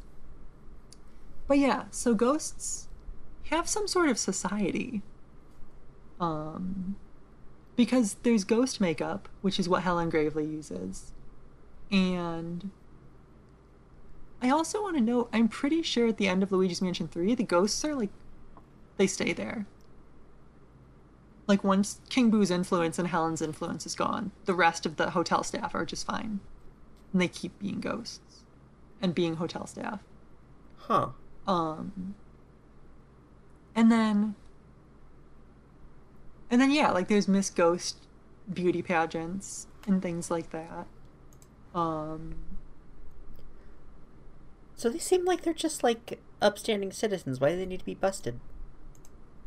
I mean, I think it's that, like, King Boo's influence. Like, well, because in Dark Moon, I guess we're going to dig into that one's lore a little bit for the ghost lore.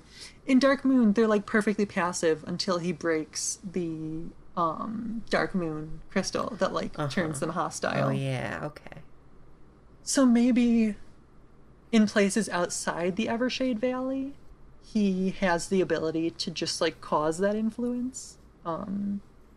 But, like, since the Evershade Valley is protected by the Dark Moon, he had to break it for that to happen. Mm-hmm.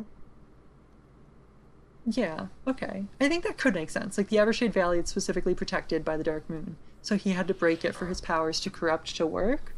But in general, he might have a corrupting influence on ghosts. Okay. That makes sense.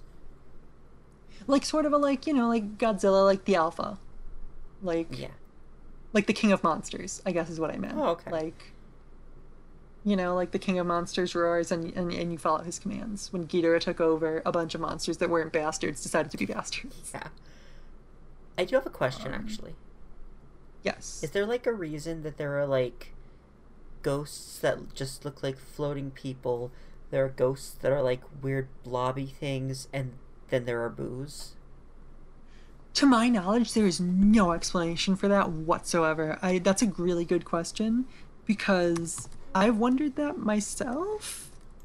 Because, like, I do remember there was some bit of lore in, like, one of the early Mario games manuals that said that boos were the ghosts of Mario's lives that you died when you were playing the game.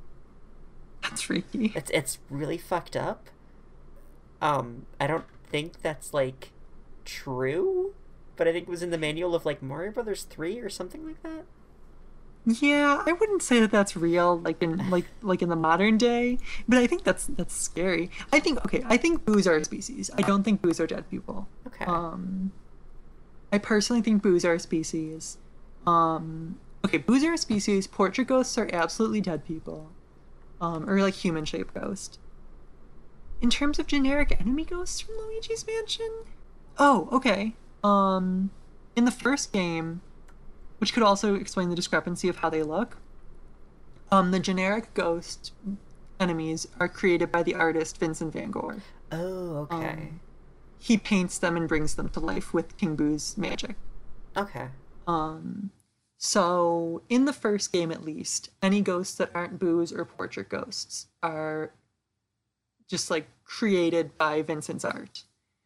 In terms of the ghosts of Evershade Valley, if I could throw something out there. yeah, sure. If Vinny made a bunch of these ghosts, do you think they were like able to just like get out there and make their own lives and maybe get busy and make some more ghosts? And they just like kind of, a lot of them settled down in the Evershade Valley. Like there's just like I a guess little that's possible. little like ghost pioneers just going off settling a new village. So did he like? I mean, the only thing I think is like interesting about that is like the ghosts have a completely different art style. So like I attributed that to like the ones in the first game being handmade by Van Gogh and then the other ones not being handmade by him. But I don't know. I mean, even like looking at a comparison, they're not super different. Like, I think it's just the changing art style between Luigi's Mansion and Luigi's Mansion Dark Moon, because Dark Moon was like way stylized in comparison to Luigi's Mansion. Yeah, okay. All right. That's fair. Okay. I'll be willing to say that it's early installment weirdness and the ghosts that Van Gogh created became a species of their own. All right. Like I'll even say I'll say like he was doing it long enough that they escaped the mansion before Luigi got there. Went to the Evershade Valley. Made their name in the world. Sure, why not? Why not? I think Polterpup's a dead dog though. Oh. I don't know. Polterpup just strikes me as like a portrait ghost type, like, you know? I mean, I Although believe guess- it, yeah. Although, I guess it does look different from Spooky. Because Spooky is like a real, like it has like ears and shit. And Polterpup doesn't. No, yeah, because Polterpup looks a lot more like the, fake ghosts, but like a dog version of them. Yeah. And like, yeah, because Spooky just looks like a real dog that's like glowing and transparent. Yeah. Okay, so then I guess Spooky's a dead dog, and Polterpup is this species? Polterpup was born a ghost dog, I think. I'm trying to think of like ways to like delineate if they're all dead people, you know? Like, what if? Because I mean, there's differences in ghosts in like a lot of like ghost media, you know? Like there's like the really like physical ghosts, and then there's like wraiths and like spirit balls and like things like that. Maybe it's like, no, I don't know. I don't think so. Like, Maybe these are more wraiths though. I guess. I don't know. Like, I mean, I'm not 100% familiar with the delineation between a wraith and a ghost, so I'm gonna look that up really quick. Although I do think wraith is a really cool word. Okay, wraith is just like it's just a ghost. They're synonyms essentially. I mean, I'm just kind of getting the feeling that like either they're just their own species, like Boo's, or aren't all the portrait ghosts like people who were tied to this mansion specifically? That is the evidence that I believe based on the hanging paintings in the mansion. Okay, so what I'm There's nothing that specifically says that they're all tied to the mansion, but because of the portraits hanging in the mansion of so many of them when they were alive and things like statues and busts of them, I personally believe that they're all tied to the mansion. Okay, so what I'm saying is maybe because this is like a place they were tied to in life, their spirits are stronger and they're able to appear more human, whereas these other ghosts were just like invited from elsewhere and they just kind of lose their form. I was trying to come up with a delineation like that too, so I think that works. I think, because I do think there's some kind of delineation between like these are like stronger, more human-like spirits that retain more of their sentience, and the others are more just kind of like vengeful spirits that are just kind of like, that's why I was trying to call them wraiths versus ghosts, because I think the delineation is like the portrait ghosts are like stronger spirits that retain their personality and their sentience a lot more than the generic enemy ghosts, which I think are more like just vengeful spirit, like, you know, just like vague evil spirit energy. So how does that like work with Luigi's Mansion 3? Because like it's a hotel. Were those people all tied to that hotel?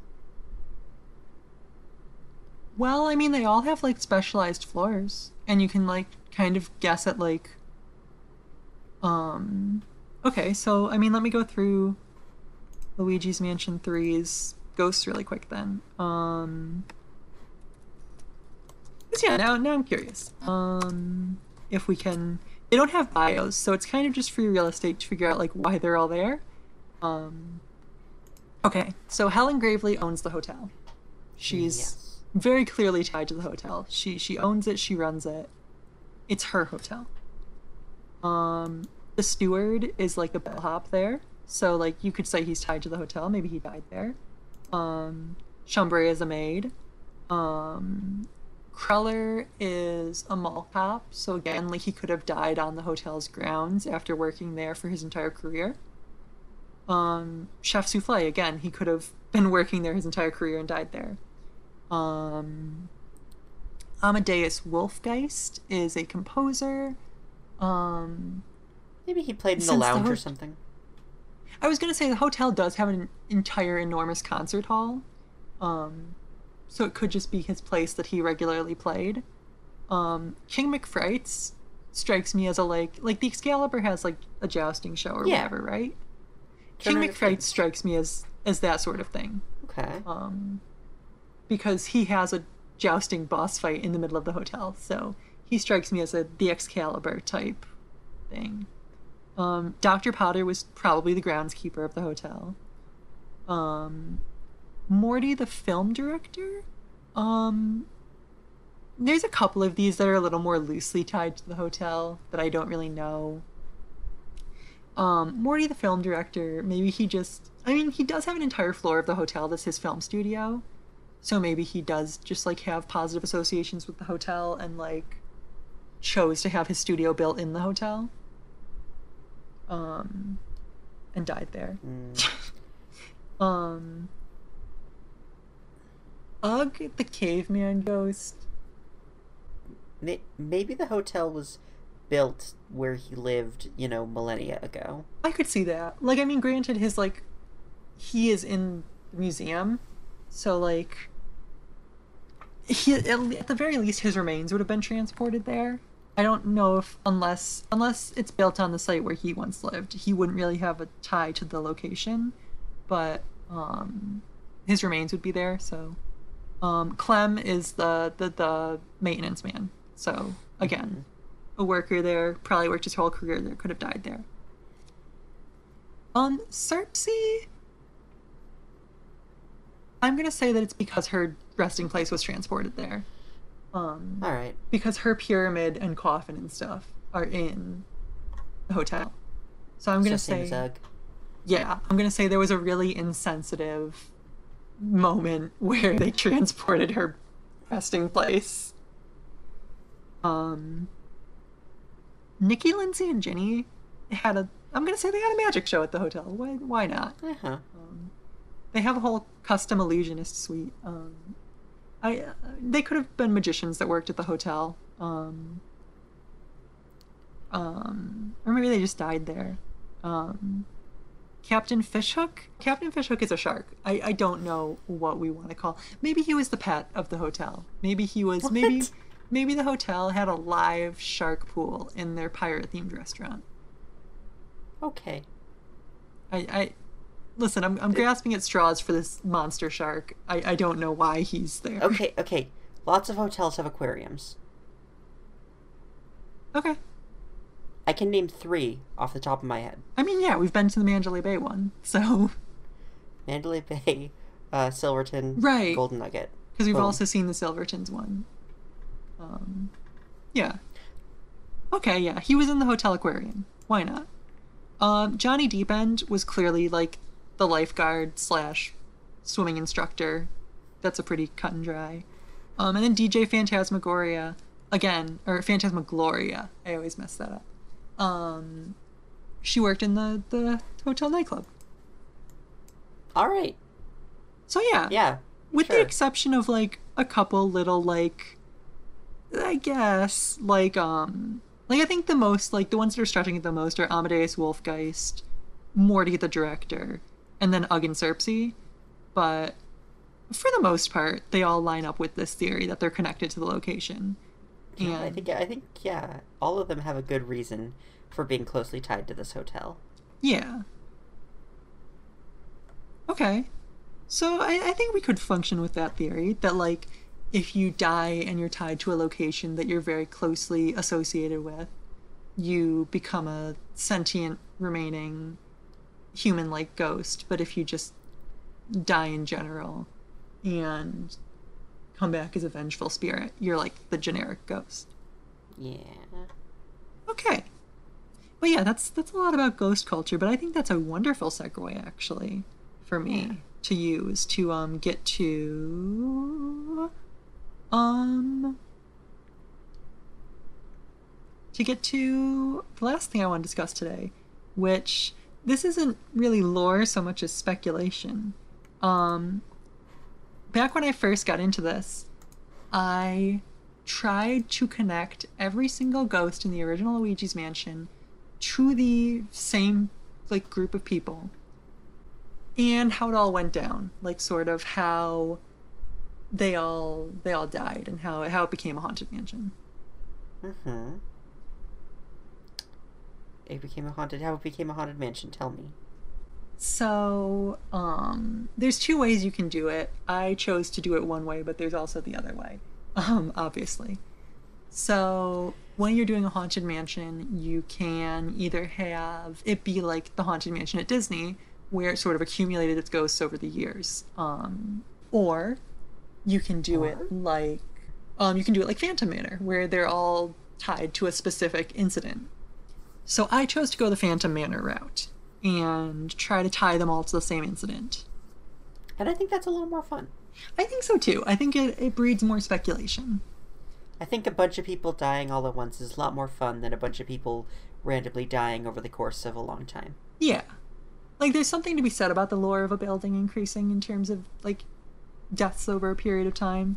But I think there's also a lot to be said over, like, one frightening incident happening that makes it a haunted building. Mm-hmm. Okay, so here I will go through all of the portrait ghosts, and I'll give their ages because that's kind of important, and how I tried to tie them in. Some of them were harder than others. So Neville is 42. He is obviously the husband of the main family. For this theory, Neville and Lydia are the owners of the house. Okay. I think it makes the most sense. They have the most canonical family ties, even without me speculating. They have the most canonical family ties, so it just makes sense that they would be the owners of the house. They're also the first people you fight. So Neville is 42, he's the husband. Lydia is 34, she is the wife. Chauncey is 0, he is the baby. 0. Orville and Henry are 5 years old, they're their twin sons. So that's all canon. Nana is 76. I choose to believe that she is Neville's mother. It's not specifically stated, I don't believe which parent she is the mother to, but I believe she's Neville's mother. Is there like a reason you believe that, or you just kind of picked it random? I don't remember. I think I had some kind of, again, I made this document like a couple years ago. Yeah. So like, I think it gets pretty edgy too. I'm not gonna edit it as I talk. I'm just gonna say what my old me's thoughts were. No, there's no like canonical evidence of that she would be Neville's mother, but I think she would be, personally. I don't know why. It just feels right, you know? Like sometimes things just feel right. Uncle Grimley. So I was originally gonna have him be like one of those great uncles that you call uncle, because if you've seen him, he looks very old.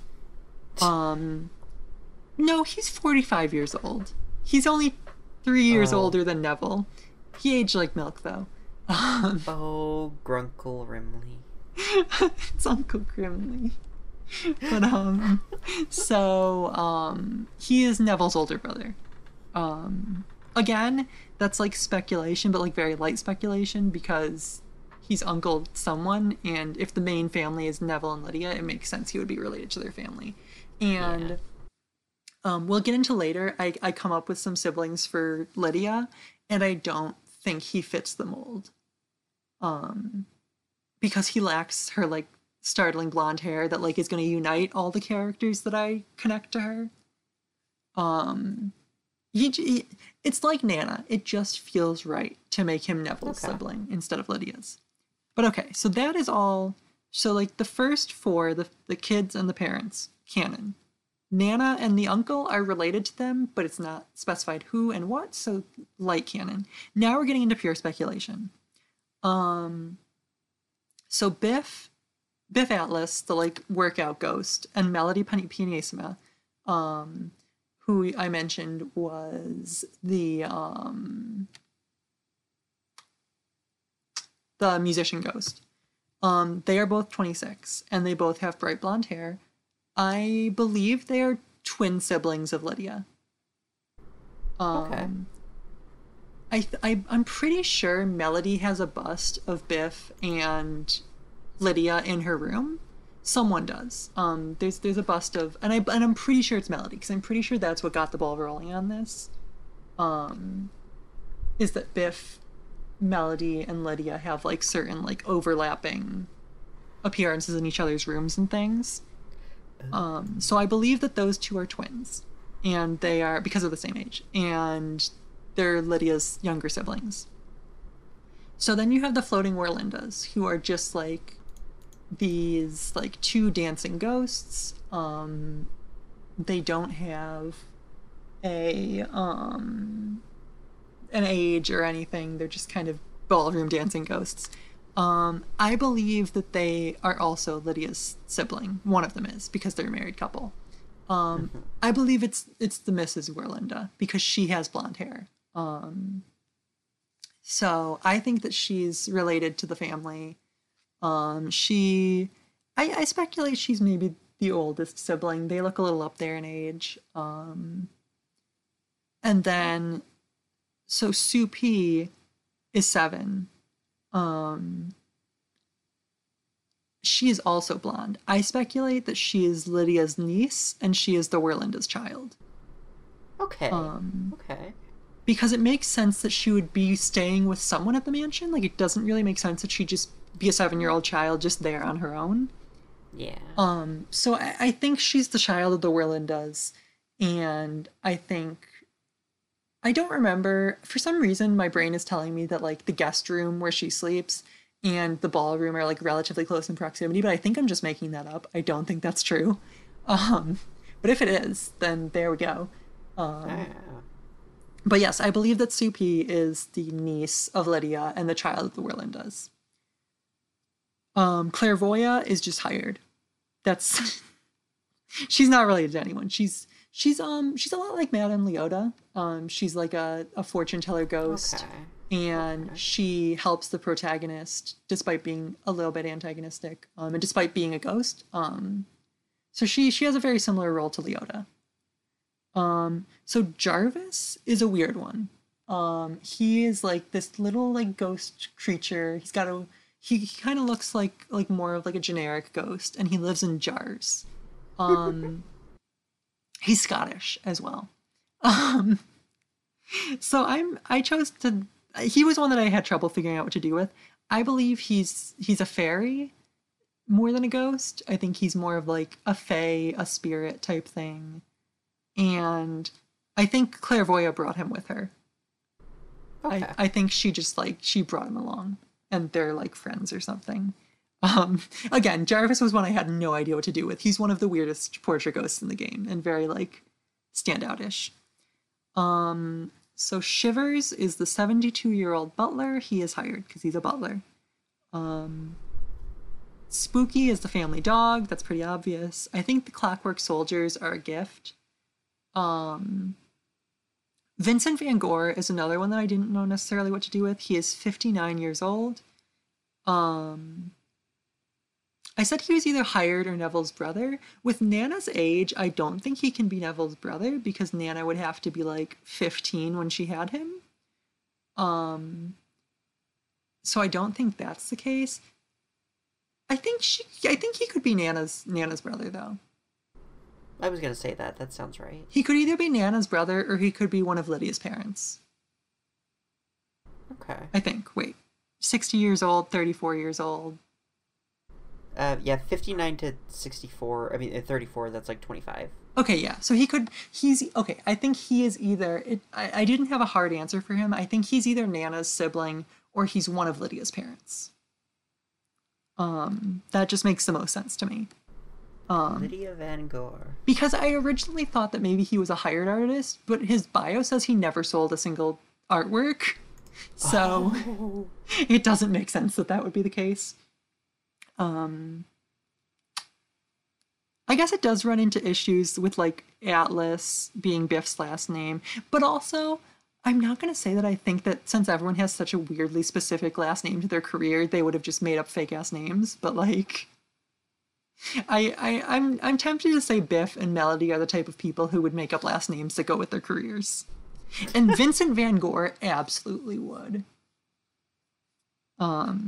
So then we have Weston, Lugs, Petunia, and Slim. And I didn't necessarily know what to do with them. Weston is 30. Lugs is 30. Petunia doesn't have an age. But she seems like to be friends with Nana. Or at least Nana plays pranks on her. So I want to say Petunia and Nana are like in some way. Like maybe they're siblings or something like that. They could be sisters. I wouldn't be surprised. And then Slim. I think Slim, Weston, and Lugs are family friends. Okay. Like maybe that's a cop-out because Sure. I can't... Maybe that's a cop-out because I can't tie them to the actual family in any way that makes sense to me. But I think they might just be family friends that were allowed to live at the mansion because it's huge. But just with their ages, like I just can't like really tie them to anyone that I really want to tie them to. But yeah, because like they're too young to be Neville's brother necessarily, and they're too old to really fit in with. Well, they're not too old to fit in with Lydia because they're younger than her, but she already has a lot of siblings, and they're not blonde. But yeah, I think it's okay for them to just be family friends, except Petunia. I'm gonna headcanon her that she is the aunt, the great aunt. But there's no real evidence for that. There's evidence in that she has some kind of relationship, some kind of teasing relationship with Nana. That is the evidence I'm working with for Petunia. But those four characters all have very little, like, anything, so it's kind of hard. And then the last one that I purposefully skipped over is Bogmire.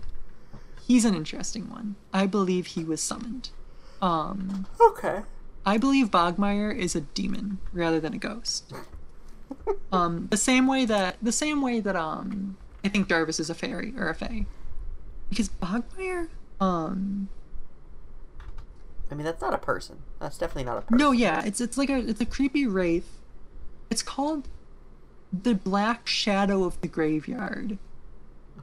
And his biography, a product of the mansion's fear and despair. So, Yeah, no, he doesn't sound like he's just like a dead person. He just sounds like a creation of some sort. yeah. Like, I think he's a manifested demon of some kind of like Yeah. vengeful spirit. So that's the lineup of like what everyone is to each other. So then here's my like breakdown of events. Again, a lot of this is just kind of random speculation. So Lydia and Neville come into wealth. They buy a mansion. That is the mansion, obviously. They have their twins, Orville and Henry. And because they're at a mansion, it's big. So they hire a butler, Mr. Shivers, to help them take care of the place. They move in their extended family because they have a huge ass mansion. Why wouldn't they? Nana, Uncle Grimley, Vincent, Melody, Biff, the Werlindas, Sue, anyone that I said is related to them. The Clockwork Soldiers are at some point gifted to the family. That's the Clockwork Soldiers do not factor into this theory at all. They're just possessed toys. Like they're not really built for lore. They have a dog named Spooky that they get. So I think Lydia hires Clairvoya. That's the vibe I get. Lydia's bio is interesting. It says that all of the money in the mansion is money that she hid away because she was expecting the worst. She hid away money for the afterlife because she was expecting something bad to happen. So I think they hired Clairvoya to give them like guidance on like, financial decisions and like how to keep their wealth and like stay ahead of rivals and things. Although she can only see a certain number of days into the future. Her bio mentions her close connection to the spirit world lets her see 49 days into the future. So she's not the best source of financial advice, but she's a source of financial advice. But that's a lot of people. And like I said, she brought Jarvis with her. But that's a lot of people. Do you think that many people would be good at cohabiting together with like such different personalities? Oh, definitely. There's of course they would. Nah, I don't think so. Damn. Oh, I forgot to mention, because it's not written in here for some reason. They also moved in their family friends. I didn't. That's not written in here anywhere, but it happened. So as time went on, I assume that conflicts arose, and because there was like fear and like despair and conflict, Bogmire showed up. And I think that Bogmire being there kind of cast a sort of like negative atmosphere over the mansion and started contributing to more bad things happening. And I believe there was a string of tragedies that happened because of Bogmire's influence on the mansion. Slim Bankshot, the lonely pool player, I think he proposed to Melody with the statue. There's a statue in the garden of him in a proposal pose that I believe is canonically made by Vincent. I think he proposed to Melody with that statue. She rejected him. Cute. And he himself in the billiards room. And then shortly after, Mr. Luggs mysteriously dies while eating. Like, he's eating like normal and he dies.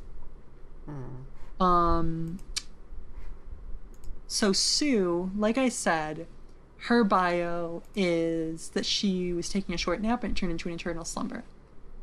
Her heart quote is that she won't wet the bed. So people have like interpreted that as like this part is not purely me. I've read people's speculation on this. She died of kidney failure. Oh. That's people's theory. Like, she had kidney issues, she would frequently wet the bed, and she died in her sleep of kidney failure. So yes, the next in the string of deaths is she dies of kidney failure in her sleep, which is sad. Sue's one of the saddest portrait ghosts in my opinion. And she's just a little kid. no, yeah, she's just a little kid, and she probably died of kidney failure. Oh, that's horrible. So she dies. Okay, we took a moment for her. That's really sad. Petunia dies shortly later in the bathtub. Possibly dies of hypothermia in the bathtub because of how you fight her, which is putting ice in the bath. Oh. So my theory is she dies of hypothermia in the bathtub somehow. Vincent becomes more obsessed with his art and starves to death because all he wants to do is create art and does not eat and does not sleep. Okay, this is getting really fucked up. I'm going based on their bios and their epithets. Like, he's the starving artist. I know, but, like, it's... Yikes. It gets worse. Oh, no. Lydia seeks guidance from Clairvoya. And... Oh, by the way, she's pregnant at this point. She's pregnant with Chauncey. Chauncey. So she seeks guidance from Clairvoya because she's freaked out because now everyone's dying around her. And Clairvoya is like, yeah, everyone's probably going to die, so start hiding your money. So she starts hiding her money. The sealed room full of treasure, she seals it off at this point. And then the, like, last sort of domino in the chain. Shivers, the 72-year-old butler, proposes to Melody. Or maybe he doesn't propose, but he confesses his attraction to her, who's 26. Shivers and Melody, I don't like that little storyline. This is canon. It's canon that he... Oh, that's actually canon. It's canon information that he has feelings for her and she rejected him. That is... It's in their heart quote, and it's in his bio. So she rejects him. And prodded on by Bogmeyer's influence, Shivers makes a bad decision.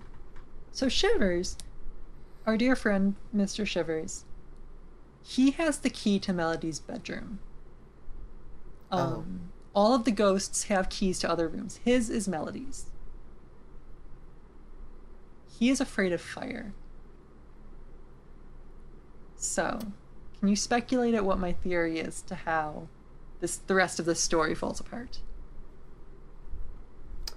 I would prefer not to. So I think that dear Mr. Shivers, all heartbroken and prodded on by Bogmeyer, locks her in her room and sets the mansion on fire. Yeah. And, like, granted, it could be due to GameCube lighting, but, like, people have pointed out the mansion has a slightly charred appearance. Things seem like... again, it could be due to GameCube lighting, but things seem kind of charred, kind of busted up. And I think his fear of fire is the real linchpin for me. Like, he's terrified of it.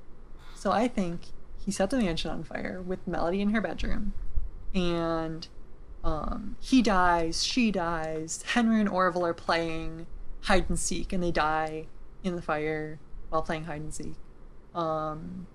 Lydia and Neville die. Again, Lydia pregnant with Chauncey. Because it says he was born a ghost, and I think that it's because she died while pregnant. Weston, Sir Weston, we haven't mentioned him at all. He goes into the cold storage room to escape the fire, and he freezes to death. Yeah, that'll do it. Because you find him encased in a block of ice in the cold storage.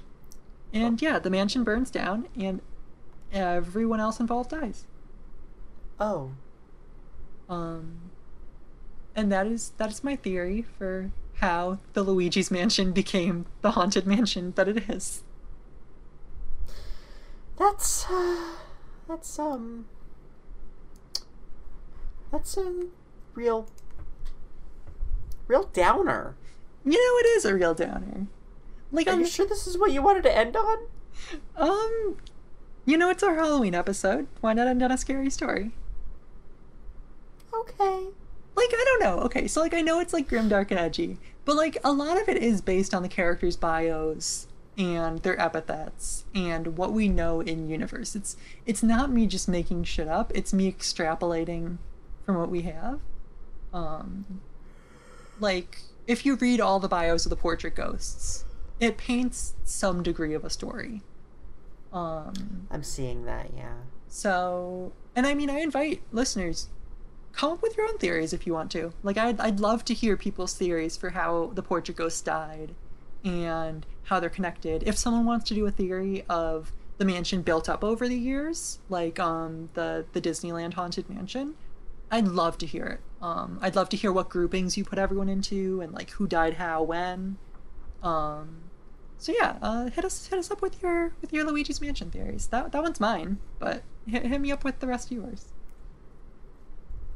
I would love to hear them too. Yeah, it's because I mean there are a lot of different ways to interpret this stuff. I think so too. I don't think there's any. I think that like the bios like prod you in a direction, but I don't think that my interpretation of the bios is the end all be all. I think there's a lot of wiggle room. And you can do a lot of different things with the bios that I didn't do. You think that's it? Is that all we got? I think we broke Luigi's Mansion's lore. We broke it into pieces. I mean, we touched on a lot. I think for a series that had a lot of lore in the first game, no lore in the second game, and minimal lore in the third game, I think we found a lot of stuff. We really did. And we did it all in under 3 hours. Pretty impressive, if you ask me. That's less than an hour per game. So, that's gonna do it for us. Thank you for listening. We've had a real rough time these last couple months trying to get back into it after a real hassle where we had to go on hiatus. So thank you for listening.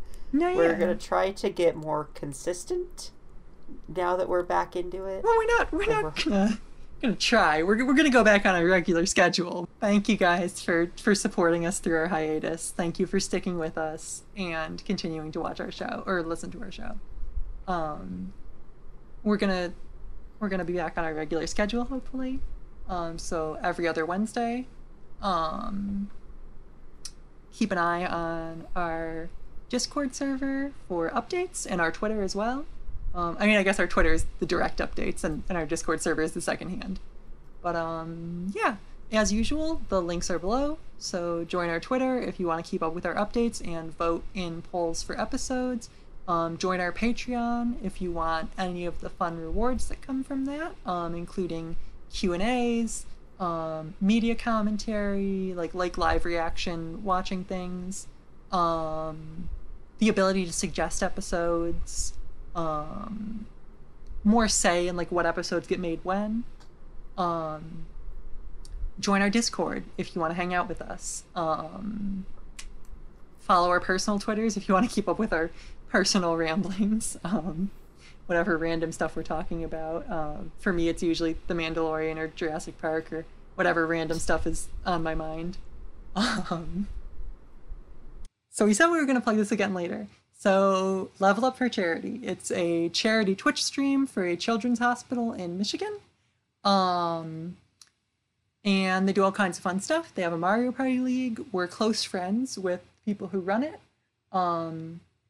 So something that we participate in is Level Up Dubs, which is live dubbing of video games. Like we said earlier, right now we're doing Persona 5. We're a bit of a ways into it, but there's still a decent bit to go. And then after that, we're probably going to be doing Ace Attorney and the first 2 Danganronpa games. We're also doing more voice acting with them, so stay tuned for all of that. But yeah, if you tune into Level Up for Charity Wednesdays at 9 p.m. Eastern, you can hear us voice act in Persona 5. So that's pretty fun. I'm on Takamaki and Sadeo Kawakami. Oh, and I'm Makoto and the Hot Doctor. And that's tied to Kemi for people who aren't familiar with the game. She's a hot doctor. She is a hot doctor, and you play her very sexily. So. But yeah, so a big thank you to everyone who's supporting us, and big thank you to the Dude Media Network for hosting. Yes. And this has been Breaking the Lore, Luigi's Mansion. Yeah, I'm happy we're back. And happy Halloween. Happy late Halloween. Happy late Halloween. And happy early Merry Christmas. It's a little early for that one. I think I'll say my Merry Christmas halfway through our November episodes. Okay. Well, I'll say enough. I'll say enough Merry Christmases for both of us. So Okay. Merry Christmas and Happy Hanukkah and all of that. You could just say jazz, all Happy the Holidays fun. to encompass it all, sweetheart. I am not going to say Happy Holidays because I don't support the war on Christmas. That's the end of this episode. This episode's over. Good night. You guys are still here? It's over. Go home.